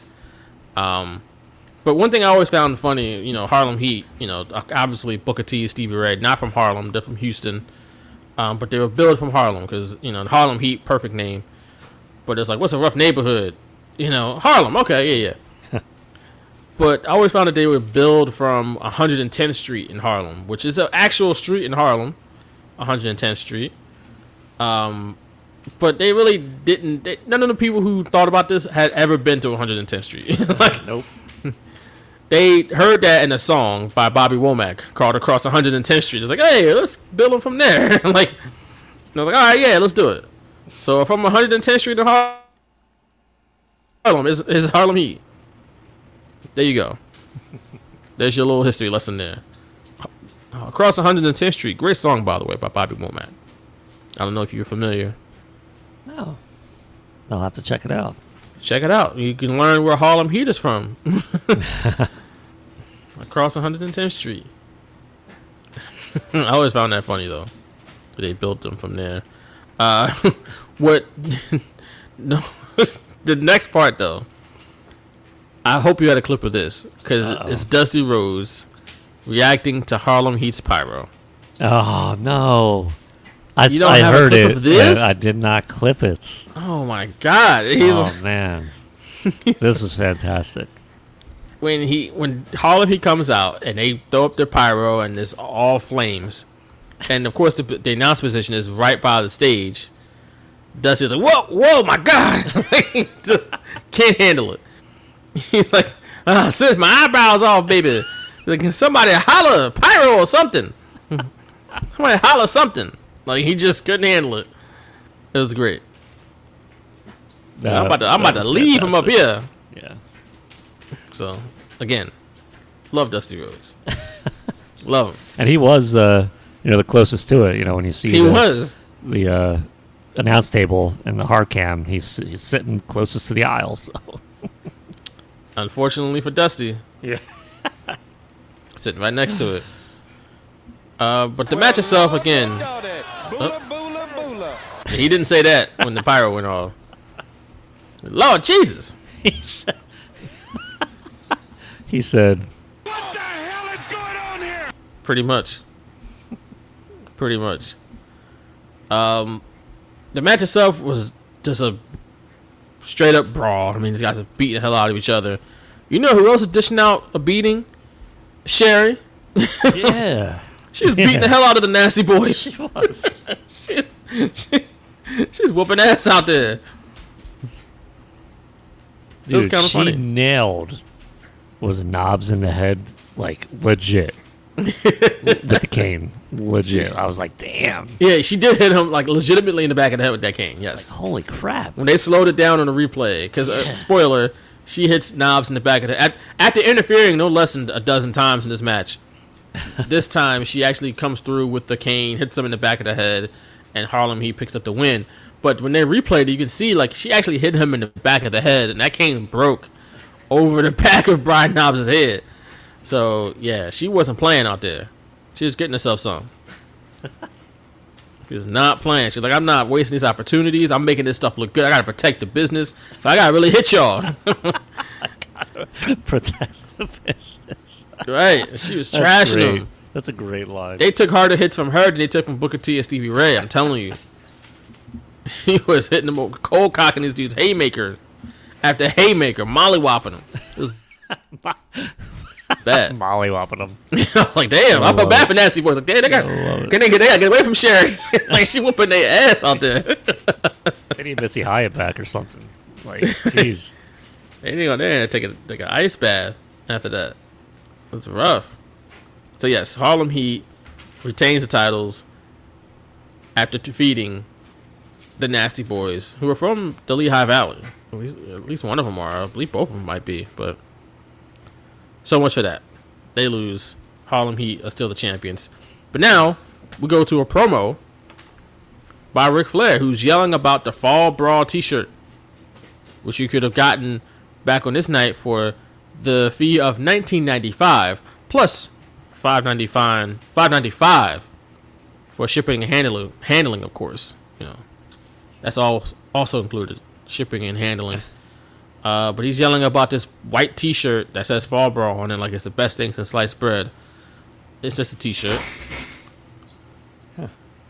But then we move on somewhere else backstage. We're with Mike Tenay with the Macho Man Randy Savage, who apparently, when Tenay introed Macho Man, he said he was suspended and fined more than any other guy in WCW. Was that the case for Macho? I know he's probably a villain. He's probably a heel. But, like, was he suspended and fined more than anybody else? Like, he was just that wild? Like, he's wilding out here? At that point, no. It's probably stuff that, you know, his feud with Flair. And I know his, like, dad was involved, so he probably attacked Flair and was banned from the building, I know, at some point. And then, I think with the NWO coming up, he was, like, banned from the building at one point. Like, the, what was it, the episode Hall debuted on? I think he had mentioned it, right? Savage, like, can't even get in the building. So, yeah, probably was stemmed from whatever storyline was going on at that point, I would assume. All right. Because he wasn't a heel until he joined the NWO and WCW. And he was a face the whole time. Yeah, and I don't recall him being a heel. Like, did I miss something? Like, but, you know, there's that. But Savage, who was rocking a Nitro shirt at Fall Brawl. Well, dude, they always did this. They were, like, Bobby Heenan at the end of War Games was like, what's going to happen on Nitro tomorrow? Hulk Hogan turns at Bash of the Beach. What's Nitro going to be like tomorrow? Like, they did it so much. It's promoting the TV show, man. Like, but nobody needed promotion when they're watching Fall Brawl. Like, they're going to watch Nitro anyway. Probably. That's probably true. I mean, most of the people who are going to order Fall Brawl could have had a Halloween Havoc shirt or something because he was going to main event it, but whatever. But most of the people who are going to order Fall Brawl are going to watch Nitro the next night, more than likely. So that's probably the case. But at Halloween Havoc, where he is scheduled to face Hulk Hogan in the main event, he said he's going to rip his black chest out of Hulk Hogan's black heart out of Hulk Hogan's chest. I know Hulk Hogan don't want a black chest. No, he did not. He didn't want to black anything. He was black. He had black gear though. He had black gear in the NWO, so you had to wear it. That's the only black thing Hogan had was his gear. So, you sure we had to wear black and white, brother? We don't have to, right? Why don't we just invert the red and yellow? Like, we just go back to red and yellow. We could be the red and yellow award order. Like, why not, brother? I don't know. Like, no, Hogan, come on, bro. Like, can you not be racist for a minute? Like, just wear the black and white gear. All right, brother. Once they told him how much money they was making, it's like, oh, okay. Yeah. He's like, let me get 80% of that. Yeah, let me get all of that. Actually. But yeah, we move on from that, from Macho Man's promo to his match on Fall Brawl. So he talked all about his match at Halloween Havoc. Didn't even really mention who he was facing at Fall Brawl. So who he's facing? Oh, just a 7-foot, 500-pound giant of a man named the Giant. Like a warm-up match, if you will. I'd be more worried about this guy crushing me than Hulk Hogan. Like, but here we are, Macho Man Randy Savage going against the Giant, who is in the New World Order, but still had the Dungeon of Doom music at first, which was bizarre. Yeah. Did you catch that? I did not, but that's... When he first came out, ridiculous. It was Dungeon of Doom music, and then by the time he got to the ring, they switched it to the NWO music. They didn't even edit that on Peacock. That's hilarious. No. By the way, this was season 4, episode 1 of Fall Brawl. Thanks for that. If you wanted to go check this out for yourself with the theme music fiasco, that you can. But yeah, I didn't notice that. I didn't pick up on that. That's hilarious. Yeah, Dungeon of Doom music to begin, and it's like, whoops, NWO music by the end. Listen, like he had just joined too for like a few weeks or something. They forgot. So, wow. He didn't even have a shirt yet. He was just out there being goofy. He really was. He was like the least intimidating giant ever. At least they try to make him out to be that. He's hamming it up out there with Kevin Nash and Scott Hall. But before that, though, he's in this match with Randy Savage with Nick Patrick as his referee. And it was becoming increasingly clear that Nick Patrick was a crooked referee. He was helping out the NWO in their matches. So keep that in mind. Savage tried to keep Giant out of the ring to start the match. That didn't work out for too long because the Giant eventually got his hands on him and commenced to beating him up really bad. But at one point, Savage actually body slammed the Giant. Oh my God. Like, what? Oh my God. That should be a much bigger deal. The 5,000-pound giant through the Silver Dome mat. Crashing down to the mat, brother. But that was just like so weird. Like he slams him, which no one saw coming because it's like, why would you do that here? And then Hogan comes out, and then Savage immediately chases him up to the curtain, which is like goofy because here comes the outsider, start beating him up. Meanwhile, Nick Patrick is in the ring checking on the Giant with like the finger up, like, hey, follow my finger. Like, you okay? What? Making sure he's legit. Right, making sure he's conscious and he's coherent. So Nick Patrick just so happened to not see the beating that Savage took. And then they just toss Savage back into the ring. Giant pins him and wins the match. The end. Well, let me tell you, Randy Savage, main event in Halloween Havoc the next month against Hulk Hogan. How much do you think today's society with like social media wrestling fans would have been like, yo, really, you're going to pin Savage there? Like, why can't you just count him out? Should have been a count out or something. I liked it. It was fine. Like, you could have a finish like that. But I couldn't help but think of what the reaction would be like today if something like that happened. When, obviously, people know too much about the business nowadays. And I've said that before. And they think they know better than anyone just because of their history of watching wrestling and following it on the internet. But I mean, the first thing I thought he was taking a pin, but he's main event in Halloween Havoc the next month. So I was like, oh, this will get the arcs rolling a little bit. Oh yeah, it's like any other thing though. You watch a football game and everybody watching the game knows better than the head coach.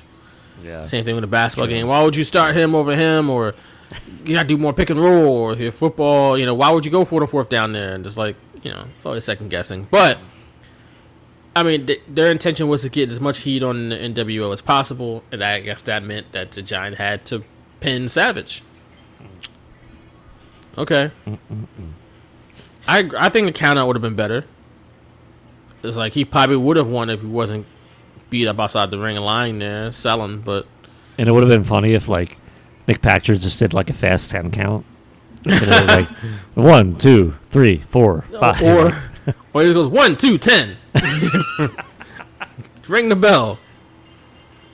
Probably would have been more entertaining. But, I would have died laughing if that happened. 1, 2, 10, done. And then you have like commentary like beat him up for it, but he's just like, no, I counted 1 to 10. Yeah, like he would not be lying though, because he did like technically he counted to 10. He just got there faster than usual. So what do we follow up this match with? After Savages got pinned and beat up by 4 people, we followed up with a Halloween Havoc promo featuring Randy Savage. You want to see the guy who just got his ass beat by 4 people? order the next month's pay-per-view. Come on down to Halloween Havoc. He's going to be alone again, but the situation might be different. Or the outcome might be different. He probably going to get his ass whooped again. But you can only see it at Halloween Havoc. Hit up your cable and satellite provider now.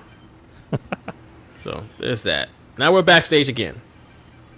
With the 4 horsemen. But there's only 3 of them. I love this. Because this is where Ric Flair says Gene. And let's track it. We are now just minutes away from the War Games, and decision time is here. Ric Flair, which member of the 4 horsemen has been chosen to replace the departed Sting in the War Games matchup against the New World Order? Tonight, we are in the house. The Horseman belt. Sting or no Sting. It's Luger. It's Double A. And it's an inch more. The Horsemen have stepped aside. You hear that, Gene? You hear it? That's the ambulance. You hear that, Gene? The highway. They get the outsiders. You hear it? That's the medics wheeling in the carts. Very shortly, the Horsemen kick ass. The fact is, Luger, you lost a friend. We lost a partner. WCW lost an icon. But the fact of the matter is, if you want something done right in this life, we're a horseman once. We're just gonna do it by ourselves. Sting or no Sting. Yeah. Here it comes. Wait a second. Wait 1 second. Start it again, brother. I've been waiting Jeff Farmer. 6 days for this. I gotta hear this, but you better make it short and sweet.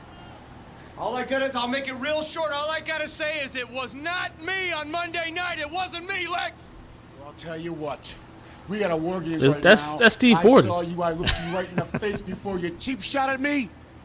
And Stinger, I know it was you. I can't believe you, and I don't believe you. Luger needs eye surgery. you. If you can't believe me, then so be it. I'll see you in a while.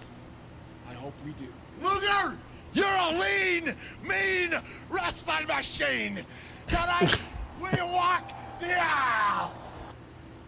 Love it. Why did you have to say that? I don't know. Lean mean wrestling machine. Oh, Ric okay. Flair, yeah. Weird, but hilarious at the same time. So, the Sting, if you haven't noticed that they're talking about that attack Lex Luger, was not the real Sting. It's an imposter Sting. And the imposter Sting was played by Jeff Farmer. Now, was this jumping Jeff Farmer from the worst promo ever? It should have been. It would have been a lot better. I hope, but it's probably not. It could be another Jeff Farmer. So, yeah. That's what's happening here. But the one that was just in the locker room was the real Sting. Okay? Who was pleading his case, like, hey, I didn't do it. And Lex Luger didn't believe him. So remember that, because apparently that's a big deal. All right? The fact that Lex Luger, who was attacked by a guy who looked just like Sting, didn't believe Sting didn't do it. In the dark. From a limo, he was wearing his wrestling tights, wearing the robe. Right. He looked just like Sting in the dark, so it had to be him. Just like Sting. But Sting apparently didn't like the fact that Lex Luger didn't believe him when he said he didn't do it. Even though I saw you do it. Even though it turns out it really wasn't him. But in that moment, it was you. At least I thought it was. So keep that in the back of your mind. But it is now time for the main event of the evening. It is War Games. With apparently, right now at least, only 3 people per side. We got, for the New World Order, we got Hollywood Hogan, Kevin Nash, and Scott Hall going up against Ric Flair, Arn Anderson, Lex Luger, representing WCW / 4 Horsemen, I guess. So the 4th member of each team is kind of a mystery. With the WCW, they're like, we don't need a 4th member. NWO is saying, hey, we're going to have a 4th member. So it would behoove WCW to get a 4th person. You would think. For some reason, throughout this whole roster, they wasn't remotely trying to get a 4th person in there. Chris Jericho said no, so they couldn't find anyone else. Like, no one?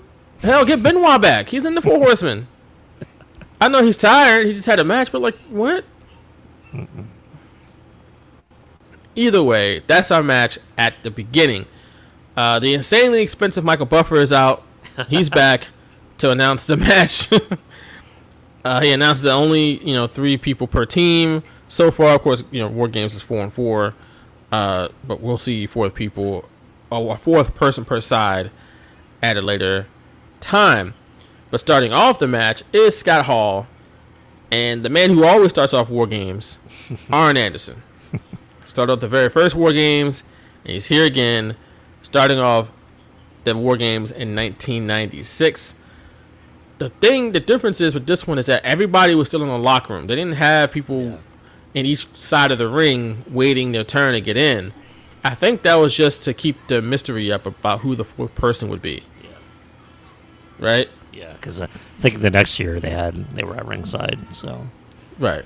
So to keep that air of mystery, they left everybody else in the back. But who was still in the ring, despite the fact that everybody knows he's a crooked referee, is Nick Patrick. He's now refereeing War Games. Why is there a referee inside? There usually wasn't a referee inside, so Dusty mentioned. So for people who don't know, probably still don't know, even though we've had War Games in recent years, the War Games match technically doesn't well, I guess it does begin when the first 2 guys enter, but like once everybody's in, that's when you can win. You can't win before that. And then once everybody's in, that's what they call the match beyond. At least that's what it was in the early days. They call that the match beyond. That's probably a Dusty thing, right? I call it the match beyond, baby. It's beyond anybody's comprehension, Exactly. So that's the match beyond. I'm just glad it's like a 3-second clip. That's what makes me happy. Once that happens, though, there are no pinfalls or submissions. I guess you could give up, but there's no submission like type of fall. Somebody has to surrender. See, it's different than a submission. Right. You're surrendering. You're not submitting. Right. Semantics, I guess. I don't know. Either way, you got to give it up. You can't be pinned and lose. So that's the authentic War Games rules. They don't do those in NXT. I think they still have pinfalls. Yeah. In the NXT War Games. Yeah. But they should do it like back in the day. Like wonder if we'll have that this year. By the way. I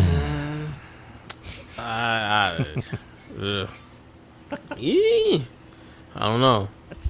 I don't know, man. There's NXT 2.0 with War Games a part of NXT 2.0. I don't know. War Games 2.0.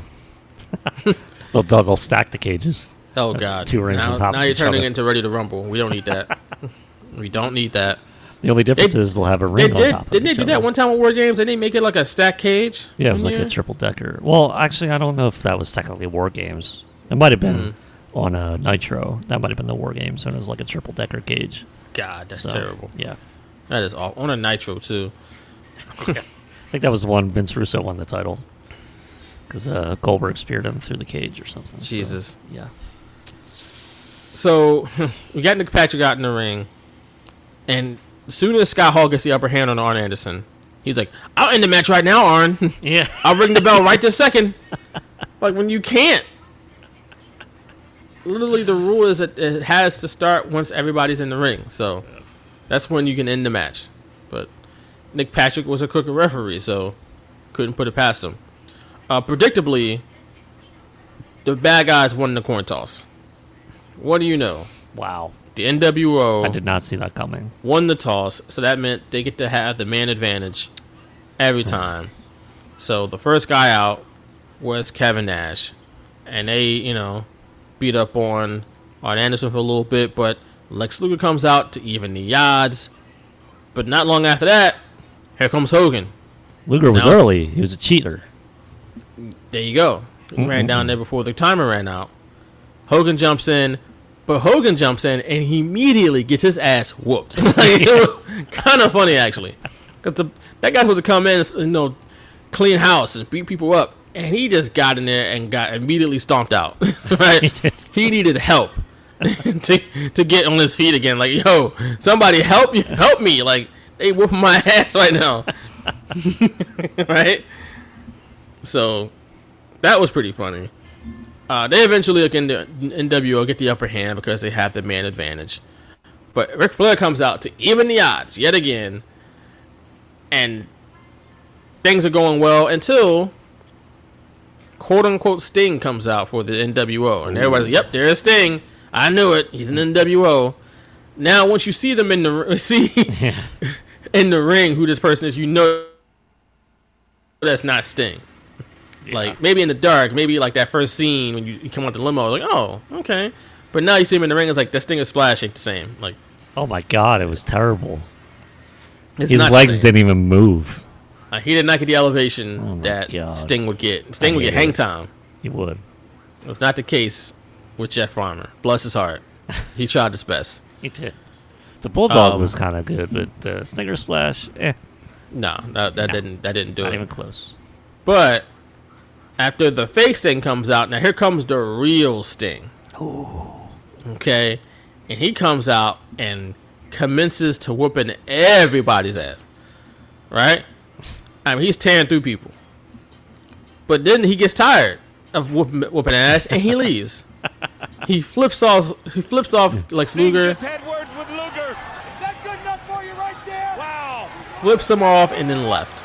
No. Stick it. He just told him to stick it. He said, is that good enough for you? Thanks, Dusty. That's exactly what happened, though. And then Sting just left. So much for all that momentum they had.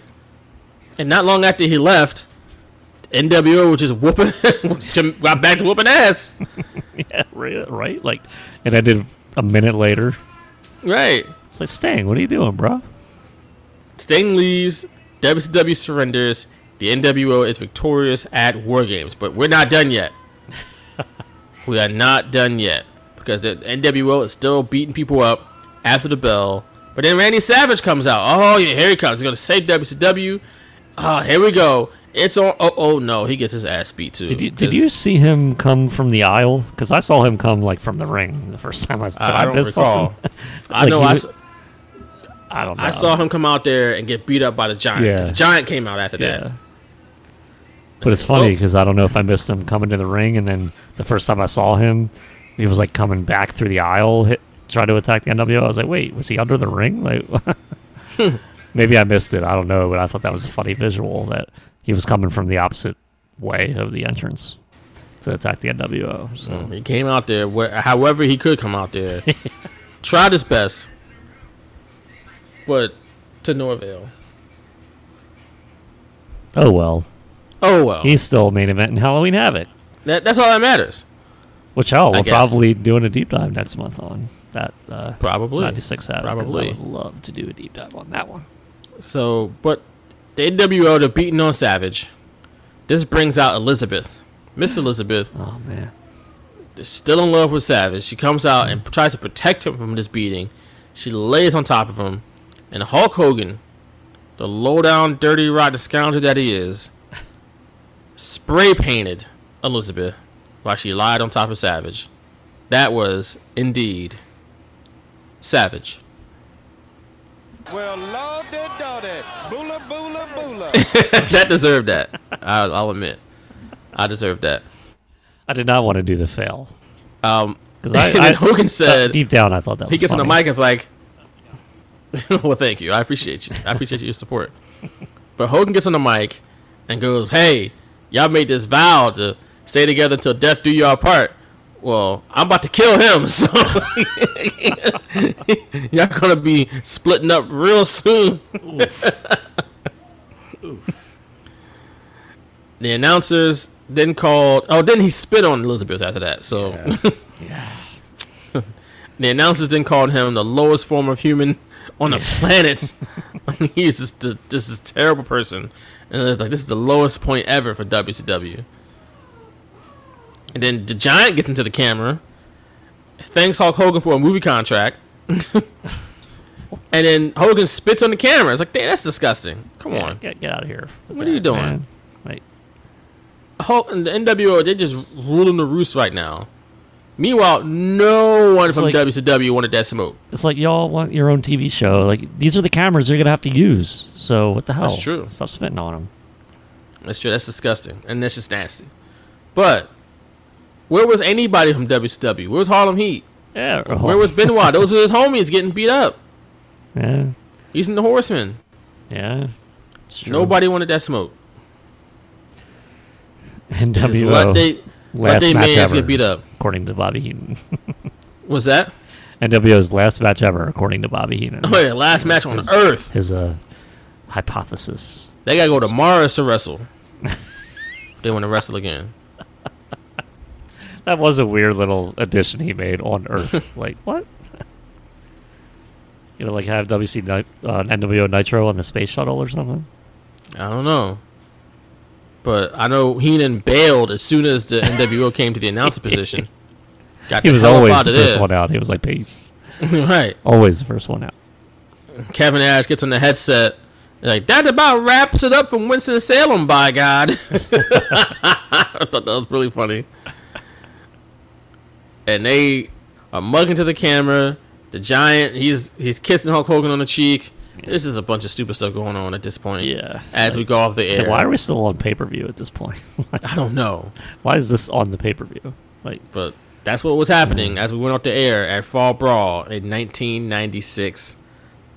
Nick, you have any closing thoughts on this show? I enjoyed it. You know, this was my favorite time period in WCW. Obviously, the NWO. I'm sure it's favorite time period for a lot of people, but for me, being a wrestling fan since 1990 and seeing it blow up like in this time frame when, you know, starting in 6th grade and people are interested. I was seeing Outsiders teach a t-shirt at school and stuff like that, and it was like the coolest thing. But I wasn't watching their pay-per-views because I was WWF over everything, so I would always order the WWF pay-per-view and not the WCW one, and so I never saw this pay-per-view until it was on the network. And I don't know, I'm always a big fan of this era. WCW for me is more realistic, a lot better product. Announcers were better, trying to explain things. Yeah, I mean, like I enjoyed it. I enjoy War Games, the way WCW presented it this year and the next year. Can't wait to talk about our next deep dive, the next one, and that was probably my favorite one of all time, my favorite WCW pay-per-view of all time. So excited to talk about it, and I'm excited that we went back, visited WCW again in this era, because for me, it's like they can do no wrong almost. It was great. It was a good show, and it made me, for one, it made me realize just like I forgot like how much heat they would put on the NWO, like how much they would just beat up everybody week after week for really a whole almost like a year. Yeah. Like this, they got together. What was that? June of '96? Was it July or Bash at the Beach? Bash at the Beach was July. Yeah, so this is September. So we're talking about 2 months later. So not that long, but like I don't think they got a moment over the NWO at all during this time. No, because when they did, they immediately, like the NWO immediately got their heat back. Like we did, Slamboree '97. WCW had like their win in the main event, but it literally didn't mean anything. Right, and you would think like, oh, maybe something crazy would happen at Starrcade.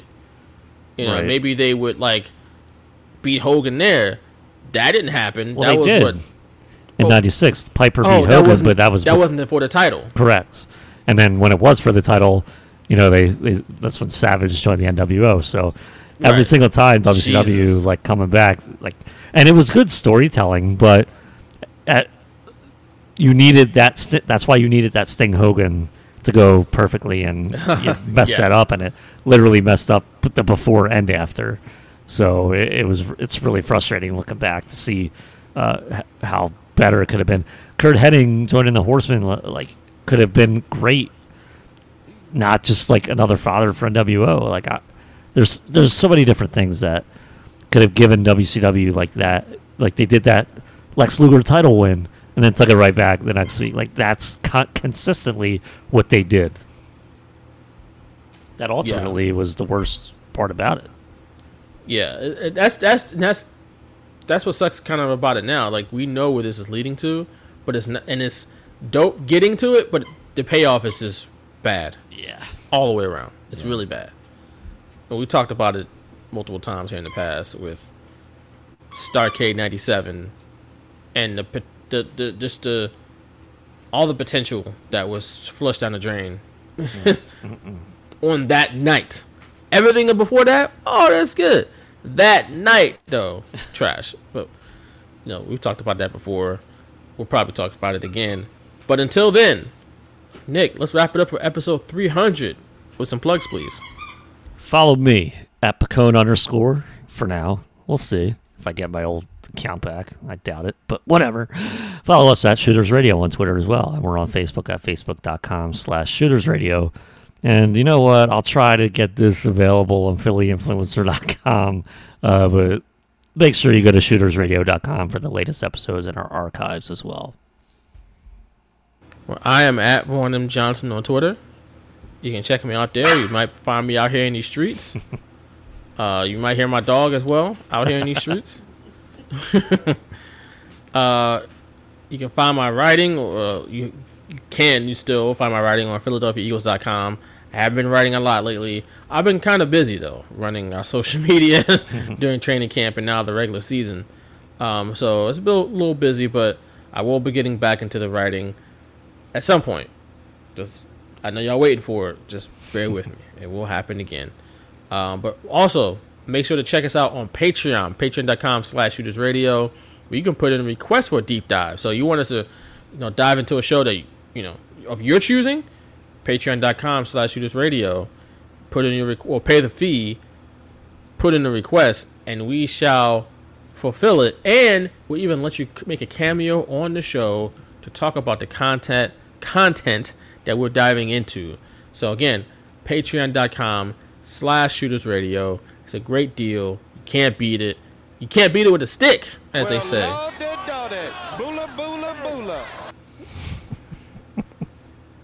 One last time for Dusty. But yes, head over there again, patreon.com/ShootersRadio.